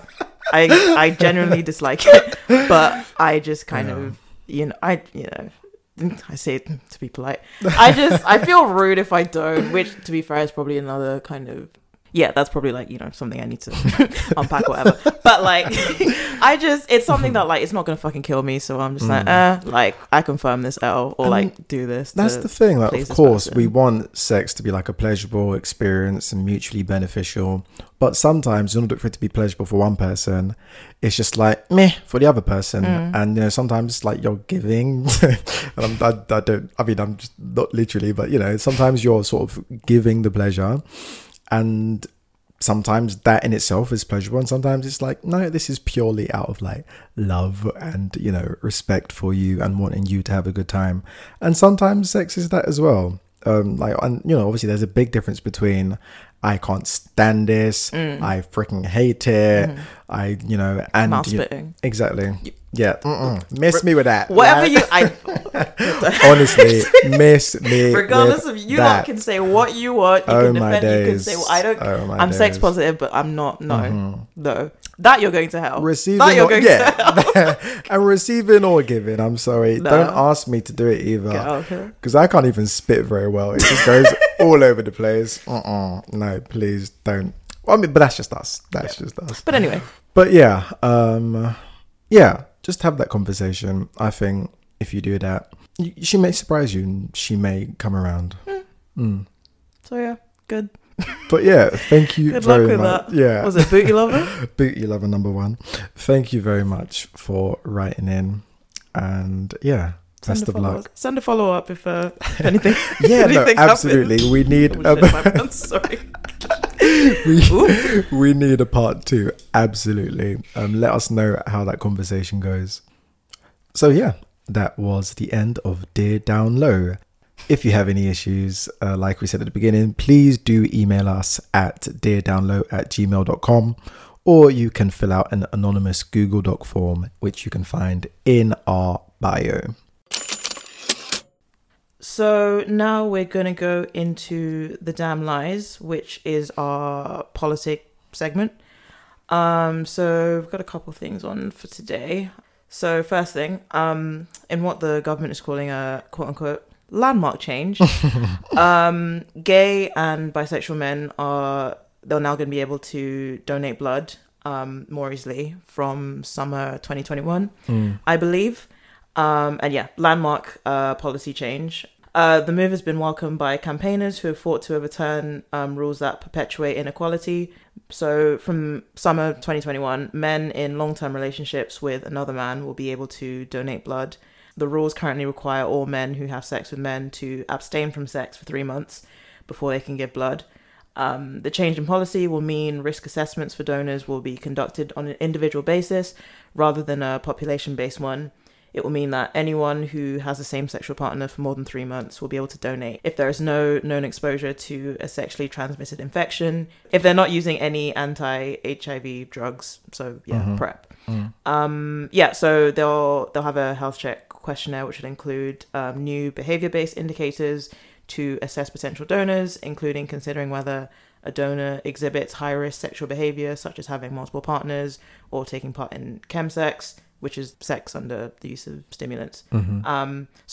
Basically, long story short, it used to be 3 months. Ages ago, it used to be you couldn't do it at all. And then I believe it was 12 months. And then it was down to 3 in, I think, 2017. And now it's, if you've got a long-term partner, you are free to do so. Yeah. And at first, for some reason, it was one of these things that wasn't like immediately obvious to me why this was like so important. Because I was just like, at first, I won't lie, let me take you through my journey. I was like, I kind of get it at first. But, speak the truth. Yeah, but then I, looked into it and I was like, okay, yeah, it actually makes a lot of sense that it shouldn't be your sexuality that should define whether you can donate blood. It should be your behavior and your sexual behavior and whether you engage in what could be classified as risky sexual behavior. And so, I totally get that. And like, we should be doing that for all people, really. Yeah. Like, we should be there isn't really a difference between, like, we should be asking everyone, do you engage? Do you have like multiple sexual partners? Do you have unprotected sex a lot? Like, that should just be something we should be asking everybody. So I completely understand how, we need to move away from this idea of men who have sex with men being this just like homogenous group who all behave in exactly the same way. And of course, even just the idea that you can be in like a committed monogamous relationship and yet still, you have to abstain. So it's great because as well, like, we need blood. I was literally like, I think it was March, the NHS said they had like a 15% drop in donations because of like COVID and everything, which also might have been part of the contributing factor to being like, okay, we need to open this up a bit more. The point was made in one of the articles I read that like a heterosexual man could have a numerous amount of sexual partners and still be good. And like, you have to do like the questionnaire and stuff, and they do like screenings and stuff for the blood. So like there are other things they look into, like if you're taking antibiotics, you're pregnant, if you've had acupuncture, you've had a tattoo, any sort of body piercing, like there are other things that they screen people for. So, I did my research and stuff, and in terms of the history of all of this, obviously in terms of like the 1970s, 1980s, there was the AIDS epidemic and everything, and gay men or men who had sex with other men were stigmatized and thought to, AIDS was predominant in the queer community among queer men and stuff, but this whole idea of like dirty blood and everything, and just this kind of fear of like HIV and like hepatitis and stuff, so they were banned from giving blood. And then obviously, as time went on, science and stuff started like looking into it and being like, this in terms of real risk and everything like that. I was reading a paper on this, and they were talking about, a defense of the restrictions on MSM, which is, men who sleep with men, and CSWs, so commercial sex workers. So sex workers also have restrictions on giving blood and stuff. The defense restrictions is that they may have a greater instance of transfusion transmissible infections. So in the UK, the estimated HIV prevalence in the general population in 2016 was 1.6 per 1,000. In men who had sex with other men, it was 58.7 per 1,000. Sex workers are estimated to be 10 times more likely to contract HIV than the general population. Yada, yada, yada. Blah, blah, blah, blah. Okay, so in the 2017 report, SAPTO used modelling studies to convey the change in the risk of infectious donations being missed by screening in the UK in the course of 1 year, with the changes in donor criteria. They estimated that the risk of potentially infectious blood donations not being detected was between 0.18 and 0.67 per million donations for HIV, and between 0.04 and 0.19 per million donations for HCV. The SAPTO working group had agreed that the increase in risk was considered acceptable.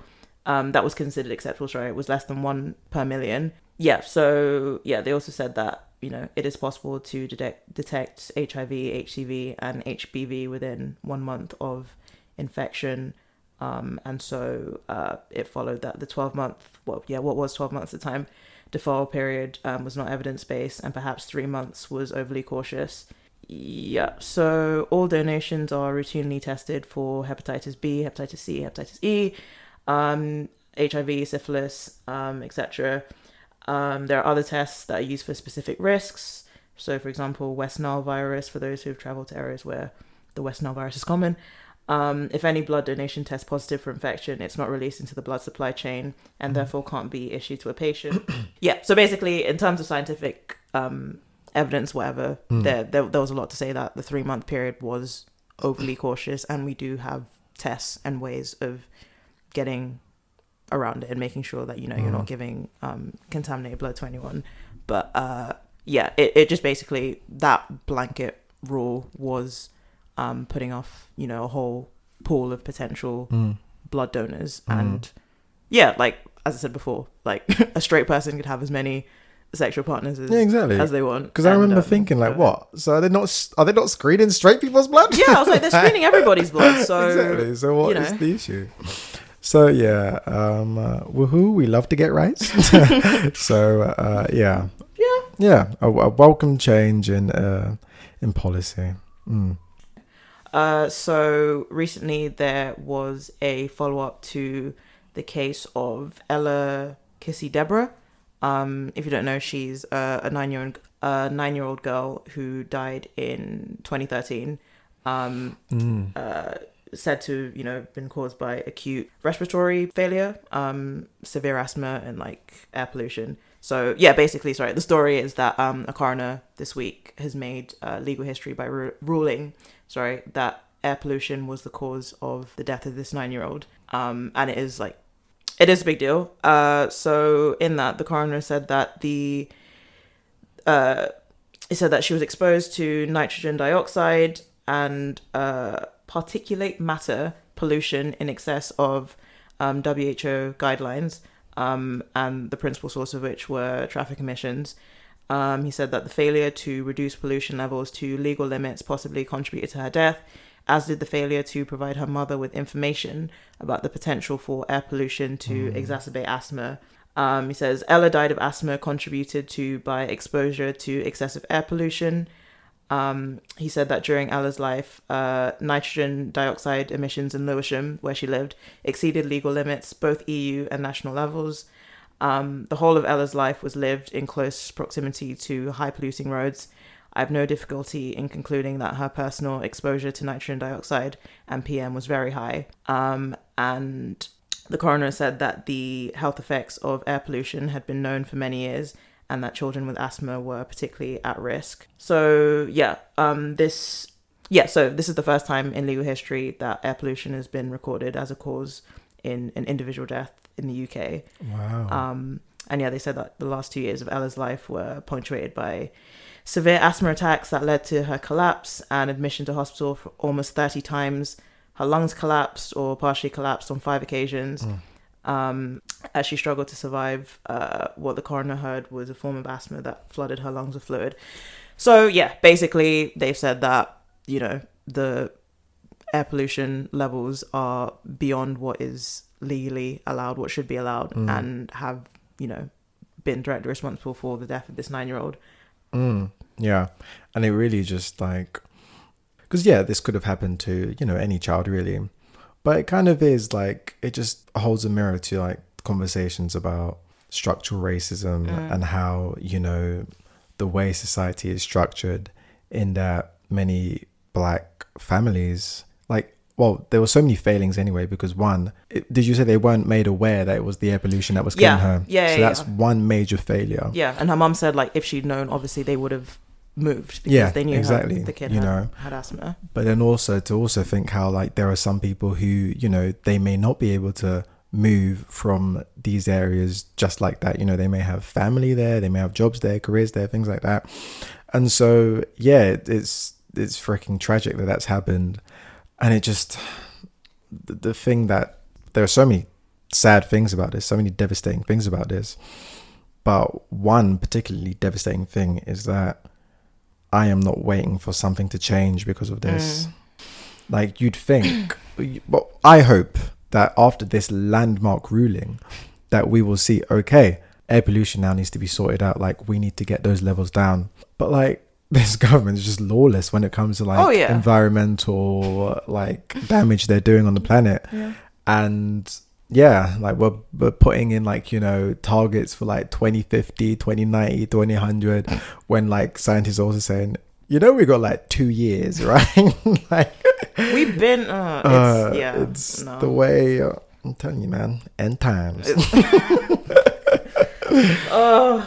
Yeah, no, it's awful. And yeah, I mean, I was literally about to say, I hope something comes out of this, but no, literally, as you said, like, I doubt it. And yeah, like the point you made about it being kind of racialized and stuff, because yeah, like, as with most issues, climate change and things like air pollution is also a socio-economic issue, because it disproportionately affects people from low-income backgrounds. For sure. Like people, communities of color. I think it was 2016. There was a study, and it basically came out that London's black communities disproportionately are exposed to air pollution. So, you know, again, like, I think we had this conversation a few weeks ago when we were talking about the racial disparity report. Yeah, a lot of these, you know, things where they have like, you know, black people having, you know, asthma or like health issues, or a lot of this stuff, like, it's not just, you know, personal things like diet, or it's not it's not just by happenstance. Basically, these things are exacerbated because of, you know, structures and systems and basically, everything is racial. Everything is I don't know, tied in or interlinked. Or? Interlinked. Yeah. Nothing is just isolated. And so it was just really tragic. The kid's 9. Like, similar kind of wave. I don't know if we have too much time. I don't know if there's that much to say, but they recently ruled that the Shukri Abdi incident, they ruled it as an accident, which. I have, like, just the pain. What? Honestly, the pain of just imagining. So imagine this, like, you have come from your country that has a range of issues, you know, some of them definitely as a result of colonization. You come to another country for a better life for your family and your children, and then for them to die at the hands of English people. Like, the pain, like, obviously losing a child in any circumstance is obviously heartbreaking, but there's just something that really gets me when I think about somebody coming over for a better life for their family and then losing them here. Maybe it's because I come from an immigrant background, but yeah, it's fucking heartbreaking. And to see how they have had to even just struggle just to get an ounce of justice for their child, and even that is being denied to them, despite so many weird things coming out. Like, it makes zero sense. It makes it, like, they said the child, like, she couldn't swim, she was in like full kind of headdress and everything. Like, so many things didn't add up in terms of how the police handled it. The Manchester police handled it. Obviously there were like talks that, you know, she'd been bullied in school and everything like that, and it's just all, it just doesn't add up. And so I'm just really heartbroken for the family and literally everything you just said. And I have like a tiny kind of bone to pick just in terms of like how it's reported, because like framing is everything. And I noticed it was particularly like on the Independent, they prefaced it like when they started the article, it's just like the drowning of a 12-year-old Somalian refugee, like immediately that's like Somalian refugee. So it's kind of, and I think Kelechi made this point the other week on the podcast, on her podcast, that it's already kind of building this narrative that like, you know, she's not really supposed to be here. Like she's not British. So it's already kind of distancing a little bit and taking away a bit of sympathy on that part, because you know how the Brits are about refugees. And then easily just like so easy to conflate it with like, you know, other refugee stories you've heard of people drowning on their way here as well. Exactly. So the whole thing is just, it reeks of fuckery, and I'm just really sad for the family of Shukri. It's tragic. But in terms of, so I wanted to talk. I was debating whether or not I wanted to put him in the Damn Lies or in my sound off. I might do it in my sound off. I want to talk about Keir Starmer. I might do it in my sound off. Okay. So I think on the Damn Lies, that's us done. Okay. Sweet. Actually, fuck it. I'll just jump right into it. So we're now going to go into sound off, which is our final segment. Closing remarks. So, first thing, Apple, you lot of fucking scammers. I'm backing you. Come on. I'm pissed. Okay, so I've had the 7 Plus for a few years, and it has served me well. Like, I'm not really fussed about, you know, upgrading every time a new phone comes out. Like, it's whatever. But it was getting to the point where it was on its last legs, and I was way overdue an upgrade anyway. So I was like, okay, cool. Like, let me get this new phone. So I got the 12. And like, you know, it's fine. It does what it needs to do. Cool, whatever. So I received the box. Tell them. It was quite slim. Like they've reduced their packaging quite a bit. And I was like, okay, Apple, like we're trying to be environmentally conscious. Okay, cool. I'm with it. Open it up. I see the phone. Looks good. Looks clean. That, you know, fresh iPhone look. Sick. I take it out, and then I see the charger there, the wire. Cool. Upon inspecting the wire, I see that something's changed.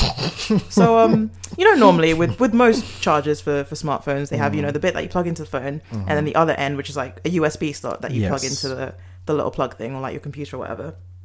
They've changed it, so it's now a completely different shape. I haven't seen it. Lightning something, they're something calling like it. That. Yeah. So I have a MacBook as well. So like I check my MacBook to see if I have any slots that fit. No, of course not.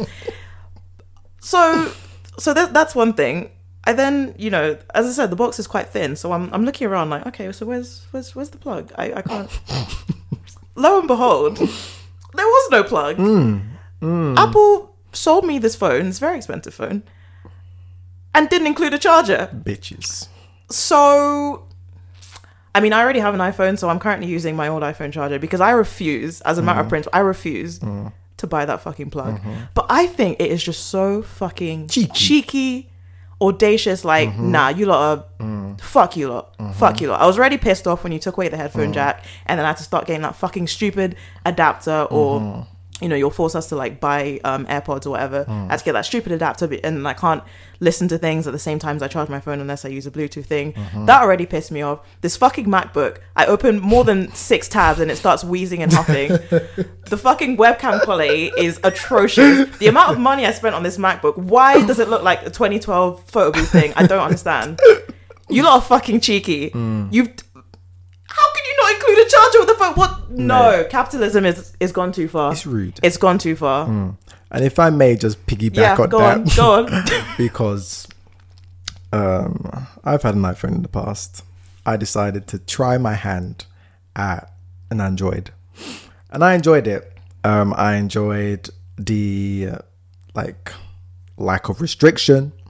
I enjoyed the fact that, you know, I could get plugs that worked for my thing. You know, I enjoyed the fact that I could put in an SD card and I could have extra memory instead of just like, you know, having to pay for iCloud and shit like that. But I thought, you know what, it's too deep Instagram ain't snapping like it's supposed to. Pictures ain't snapping like they're supposed to. So I was like, you know what, Android, call me when you get equal rights, okay? I can't fight the good fight with you. Y'all keep fighting and call me when you get your rights. I'm switching teams.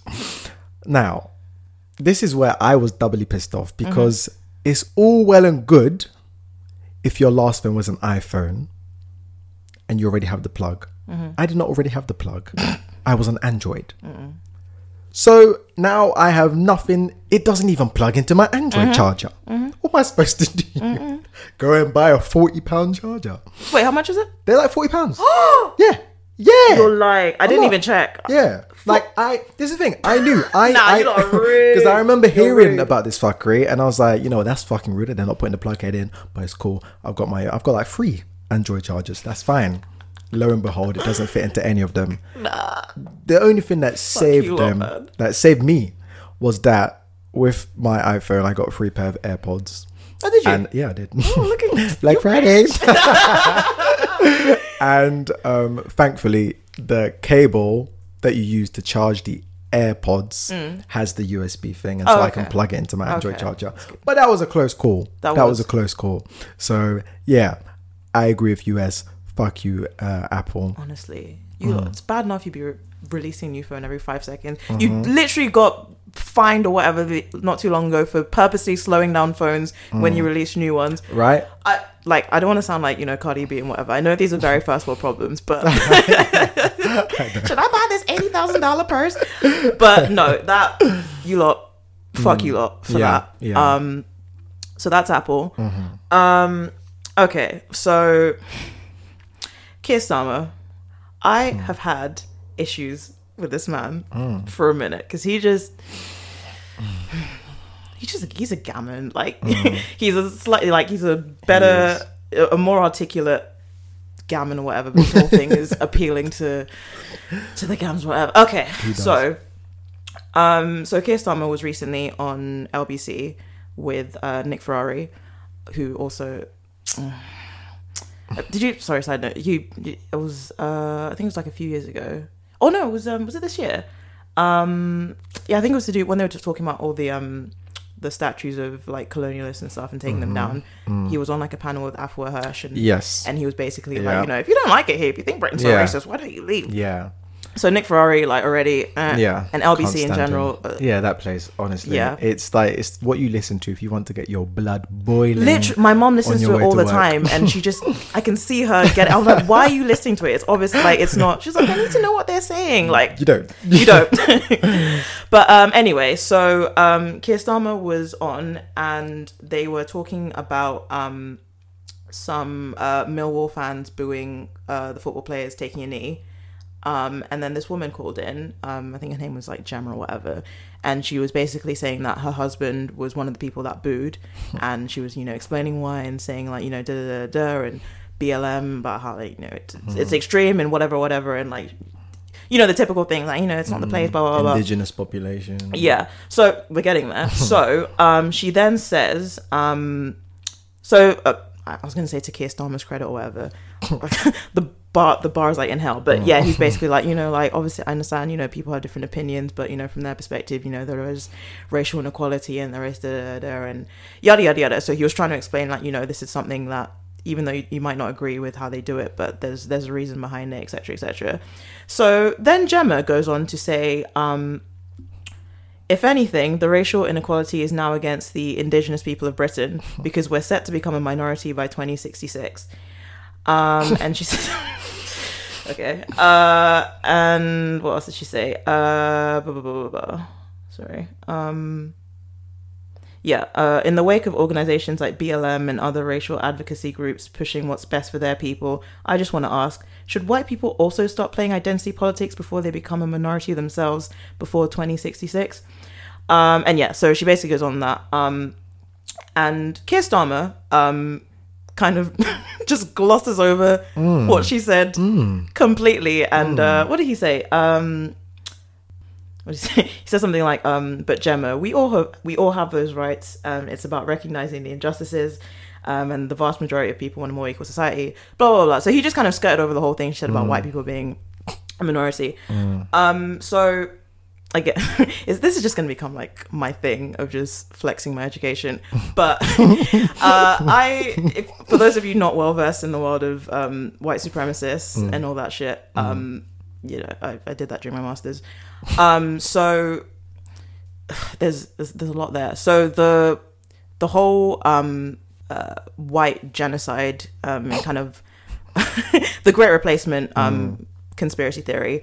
It dates back to this guy called Renard. No, you pronounce his name. He's French. Renard Camus. And yeah, he was basically this French guy, and he had this whole thing about you know, Muslim people and like non-white people like coming to. It was in the French context, so coming to France and kind of diluting their culture and, you know, changing Western civilization and Western culture, and, you know, basically like they're fucking it up. Yeah. And yeah, the white people are literally being replaced. And it's kind of this, so yeah, there's this whole kind of sphere of people kind of on the right. So there's also this conspiracy theory called like the Eurabia conspiracy theory, and it was peddled by, I believe it's a woman called Bat Yeor. I think that's how you say your name. It's a pen name anyway, but it's this whole idea that Western elites and Arab leaders have kind of teamed up in this kind of really shaky, sneaky thing where they're purposely bringing Arabs and like people into the West to dilute Western civilization and everything. And it's a conspiracy theory. There's like different variations of it, and, you know, there's some like anti-Semitic versions where like the Jews are orchestrating bringing all these non-white people in, etc. But if you look at parties like, you know, the EDL, other far right parties in like Sweden and Denmark, and obviously like in the US, stuff like that, there's this whole idea of replacement. Often they'll talk about like, you know, low birth rates. That's often when they're saying like, you know, like they're coming and the white people, like we need to so it's this whole idea that white people are being replaced and they're going to be a minority by set amount of time. And it's a very common white supremacist trope. And it's dangerous because people have like killed in the name of this. I mean, fucking the Charlottesville quote unquote protests a few years ago in America, literally they were chanting, "You will not replace us." Fucking Anders Breivik, like the perpetrator of the Oslo attack that killed like, was it, I think 76 people, something like that. So it's a very dangerous conspiracy theory, and one that more people than we'd like to think actually buy into some sort of version of it.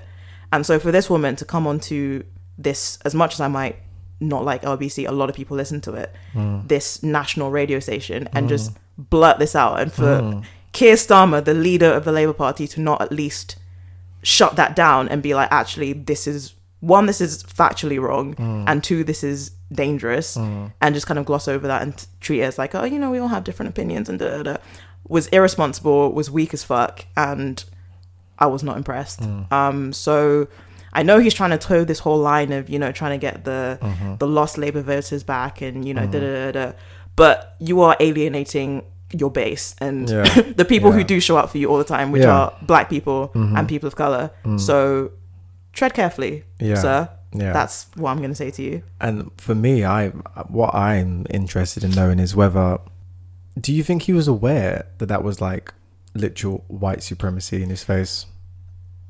I feel like he is. She literally said we're going to be he's definitely, he knows, even if he doesn't know like all the kind of technical stuff or whatever. Like, it's been a common kind of trope, this whole idea of, you know, white people are going to be made into a minority, and these immigrants are coming over, and, you know, they're changing the country and blah blah blah. Like it, I was dumbfounded. I was like, how could I what? And it just made me laugh, because remember when Gordon Brown got that flack for calling that woman a bigoted woman? I was like, nah, energy, because some of these people move mad, and you need to say it. Like, I mean, obviously, like, from their perspective, it's like, you know, like, we don't want to, it's not helpful or conducive to just like call people names and whatever. You want to educate, if you want to take that angle, fine. But he didn't even like maybe coddle her a little bit and be like, that's actually not it. He just glossed over it. Exactly. So as if it was potentially true. So I mean, I'm not saying you have to like cuss people out on air, but at least be like, you know, we need to be careful what we're saying, and you know, what's factual and what isn't, and etc. So that really irked me. And you know, Labour have already been on thin ice, and especially how they've dealt with anti-blackness and everything in the party, with like Diane Abbott and like Dawn Butler and stuff. So yeah, Keir Starmer, fuck you for that. I had more to say at the time, but I wanted to talk about Lizzo. Let's. Okay, so like briefly. So context, she recently, it's actually funny because I made a note a couple weeks ago. She made like this TikTok talking about how she kind of came home and she was kind of looking at herself in the mirror and she's having those moments where she's just really hating her body and stuff. And it made me really sad. And I was actually gonna like have a different sound off on like a similar thing about how like skinny people have kind of usurped the body positive. That's for another day. So yeah, later on she had this video where she was talking about this detox that she did, and basically she was saying that she kind of was it her birthday or something? I can't remember, but she like ate, she said she like ate like shit or whatever and drank a lot and yada yada yada, and so she just kind of wanted to reset her body and all that stuff, and so she did this like detox thing where she like has these green smoothies and these bars or whatever, and some stuff that's like very like hippy dippy and whatever, and yada yada yada. And then she made a video kind of showing her results and kind of like she was like, you know, I'm feeling a lot better and yada yada yada, all this stuff. And then people kind of got on her and was saying like, you know, you're promoting diet culture and etc etc. And I mean, on that, in terms of like the detox or whatever, like it's bullshit. It's bullshit. Yeah, like it's literally like it makes you poop. Like this, your body doesn't work like that. There's no such thing as like quote unquote reset. Like you just that's not how it works. And I mean, she's rich, so I assume, you know, she had like a dietitian and someone to work with, but obviously with these things you need to do your research, and like from the perspective of you could potentially be promoting something that could be dangerous, I understand, but I think also people were getting at it from the perspective of when someone obviously has kind of made, and even this is ridiculous, like she's a fat person who doesn't hate herself. That's that's the claim. Yeah, when someone is plus size and like doesn't hate themselves and it's kind of like, you know, this is me, this is who I am, they're kind of immediately put up as this like, you know, icon of body positivity. And then if later down the line they choose to lose weight or like change their body, there is a certain amount of, or like segment of people who will be like, you know, this is fat phobic and you know, it's toxic and, you know, you're appeasing, you know, diet culture and whatever. So yeah, basically attacking someone for choosing to lose weight for whatever reason that may be.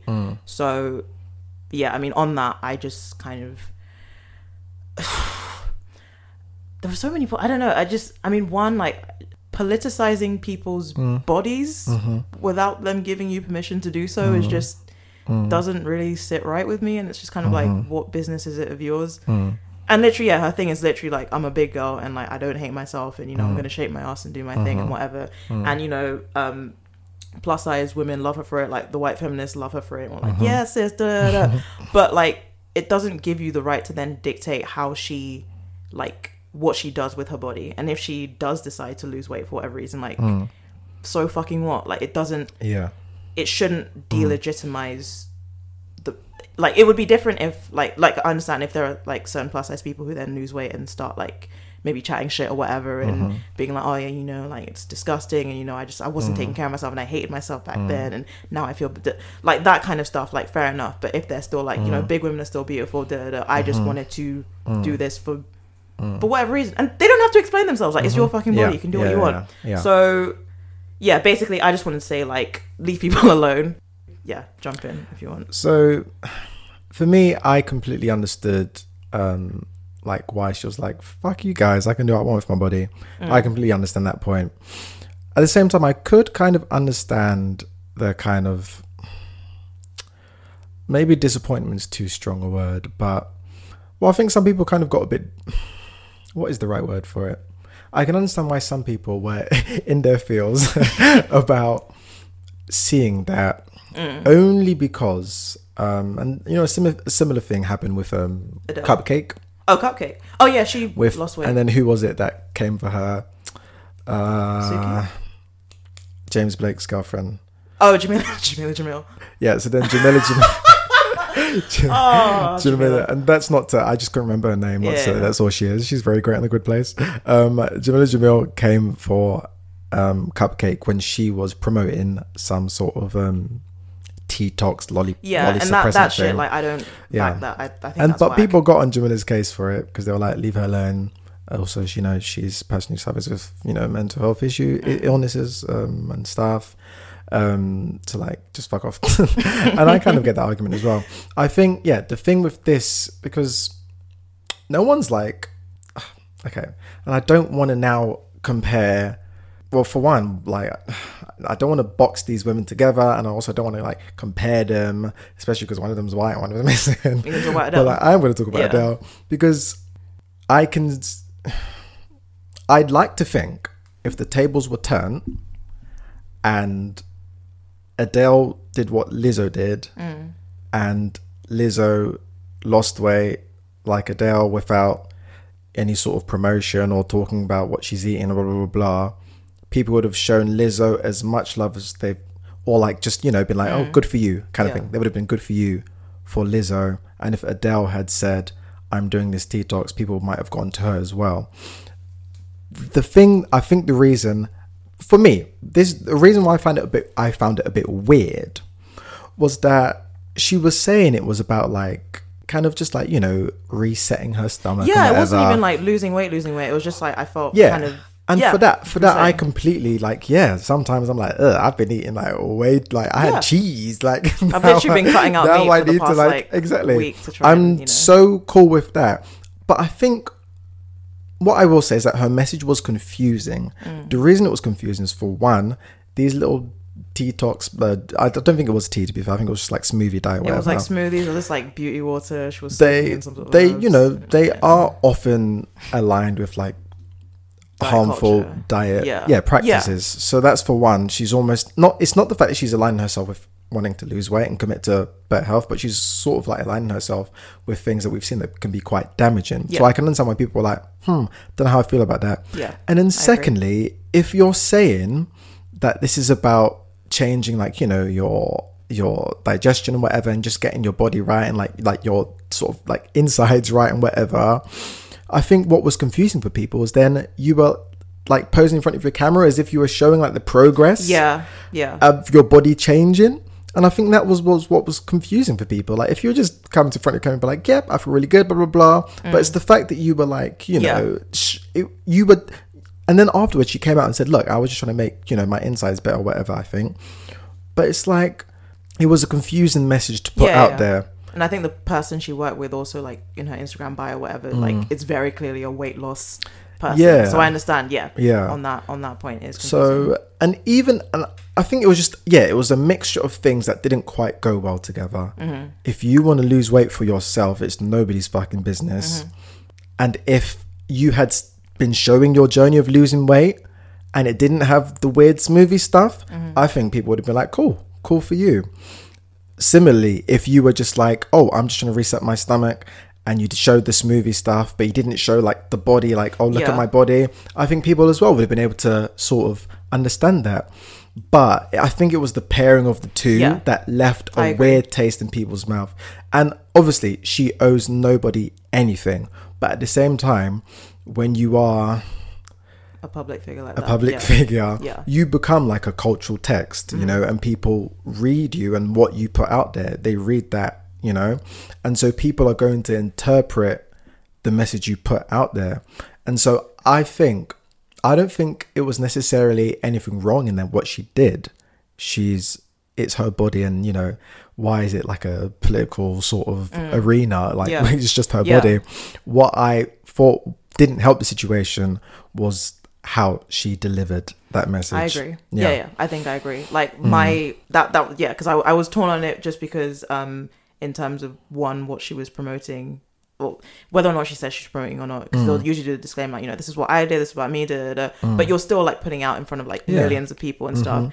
And definitely a lot of those kind of diets and those practices can be very dangerous, and they're fads, like like it's so in terms of that being potentially harmful and putting that out there, I agree with the criticism. I think my main thing in terms of like visceral reaction to seeing how people were taking this was just like, yeah, in terms, just a general point about like people's bodies and like plus size people's bodies. Yeah, very true. It's not your fucking business, and I'm just really tired of people constantly kind of discourse being generated just about someone's body shape like that. That's insane. Like literally, just someone existing in a larger body is like a cause. And Lizzo especially, like she's always popping up like people, and then they come like, you know, the health thing, and then, you know, she's gonna have heart disease. Was it Jillian Michaels like a few months ago saying, you know, like I love Lizzo, but I don't want her to die. Like always, she's always coming up in these kind of contexts and stuff. I'm like, this woman literally just exists and like doesn't hate herself, and it's become like a topic in itself, which I think is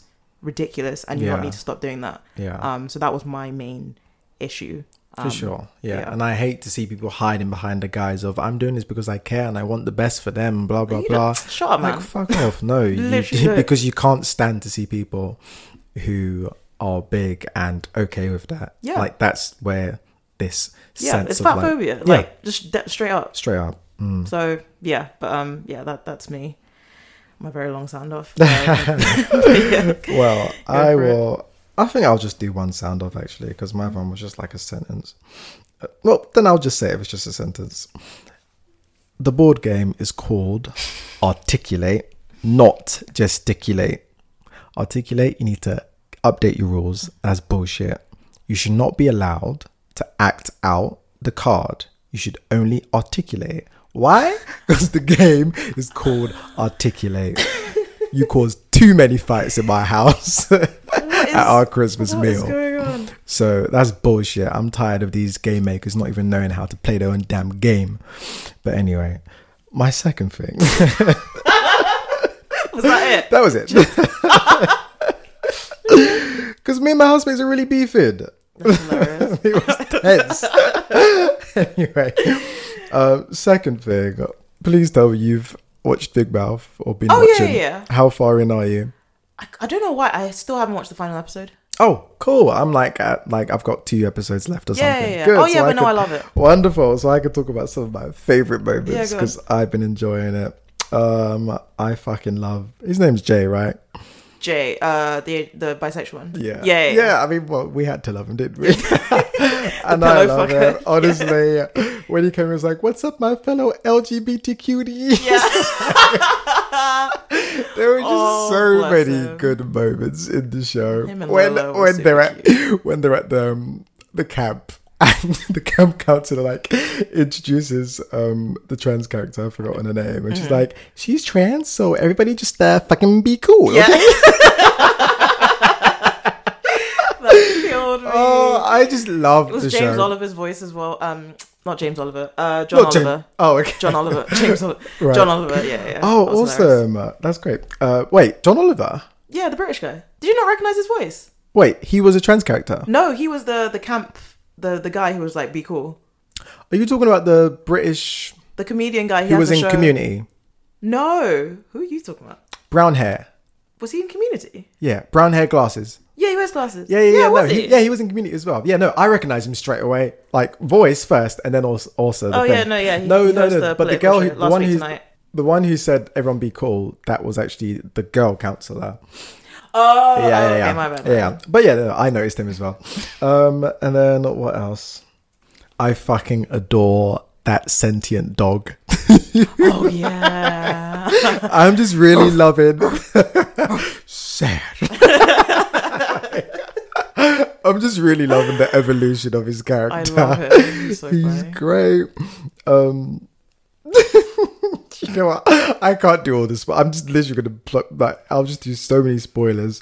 But I loved the period episode. Oh my gosh. And I loved what's her name? Jeannie? Which one? The mixed race one who realised she's black. Missy. Oh my! When she said to her white mum, "Stop stealing our men," I screamed. Oh my fucking god! Loving her. Step into her blackness. Bless her. It was so. I like her hair though. It's I like good. it. It's cute. And yeah, Lena Waithe is also plays her cousin, the lesbian. Yeah. Did you see that? These are. Oh, sorry. Oh, we probably should spoilers if you haven't watched Big Mouth. But when she's talking about, she's like dragging the fuck's his name? The other black kid, Devon, for like code switching and stuff. And Yeah. like, you're appeasing white people there. Yeah. And then her white, that white girl, flatmate, what do you call it? Friend, Yeah. potential romantic partner comes around Yeah. like, we still on? And she's like, yeah. You bet your bottom Yeah. dollar. And then Missy just like, so code switching is okay when it's for pussy. Took me out. I yeah. love Big Mouth. Oh, it's just it's so so smart good. and so it's- funny. And what I love is that it's like irreverent, but in a way that just works and just isn't just plain old offensive. Like, I think there was a time when, like South Park and Family Guy, Yeah, that they yeah. were just saying, and don't get me wrong, it's satire, and sometimes it is great satire, but sometimes they're just being plain old offensive. Whereas like this show, it explores these sort of like controversial topics, and I think it does it really well. Yeah, it shows like the ignorant, horrible things that people say and do, but it just explores it in such a like safe, non-triggering way. Like, but speaking of triggers though, I was not expecting to get into feels and to be so violently targeted by the episode of, what is that gay kid? The gay Matthew. Christian. Oh gosh, Of- yeah, with his mum. Matthew and his mum. Oh my Yeah. days. I was like, it's my life. It's my Oh, No, not literally. But it would be my life. I It know. would be my life. So I was like, wow, you really going for the juggler, huh? So Big Mouth is it's so perfect. And like every time I'm like, okay, what are they gonna like, what next? But they just keep pulling shit out the bag. yeah. It's And- literally been. I love that it's been 4 seasons and it's still Right, like not right. like dry yet. It's not old, like, Yeah, and it's never, and they understand. Like, I think that's the thing with shows like South Park, Simpsons, Family Guy. They had their like golden era, and then afterwards it just became a bit dry. And they were putting like seasons, 22 episodes, 23 episodes, 24. Whereas Big Mouth understands. You know what? We're just gonna put out 10, and we're gonna make them 10 fucking amazing episodes. So I mean Netflix, they're winning the cartoon game these days, and I love BoJack Horseman. And adore that. Rick and Morty I like as well. yeah, I've watched it. So loving Big Mouth, and I've got 2 more episodes to watch, and I'm looking forward to it. I will be heartbroken, No, sick. but yeah, there's me. Sweet. So that concludes this episode of The Down Low. Thank you for listening. I don't know. Thank you for listening. If you stayed the whole way through, you're a real one. Yeah. And thank you for joining us on this journey. This is the last episode of the year. Yes. Fuck yeah, it is. Yeah. So thank you so much. Oh, thank God.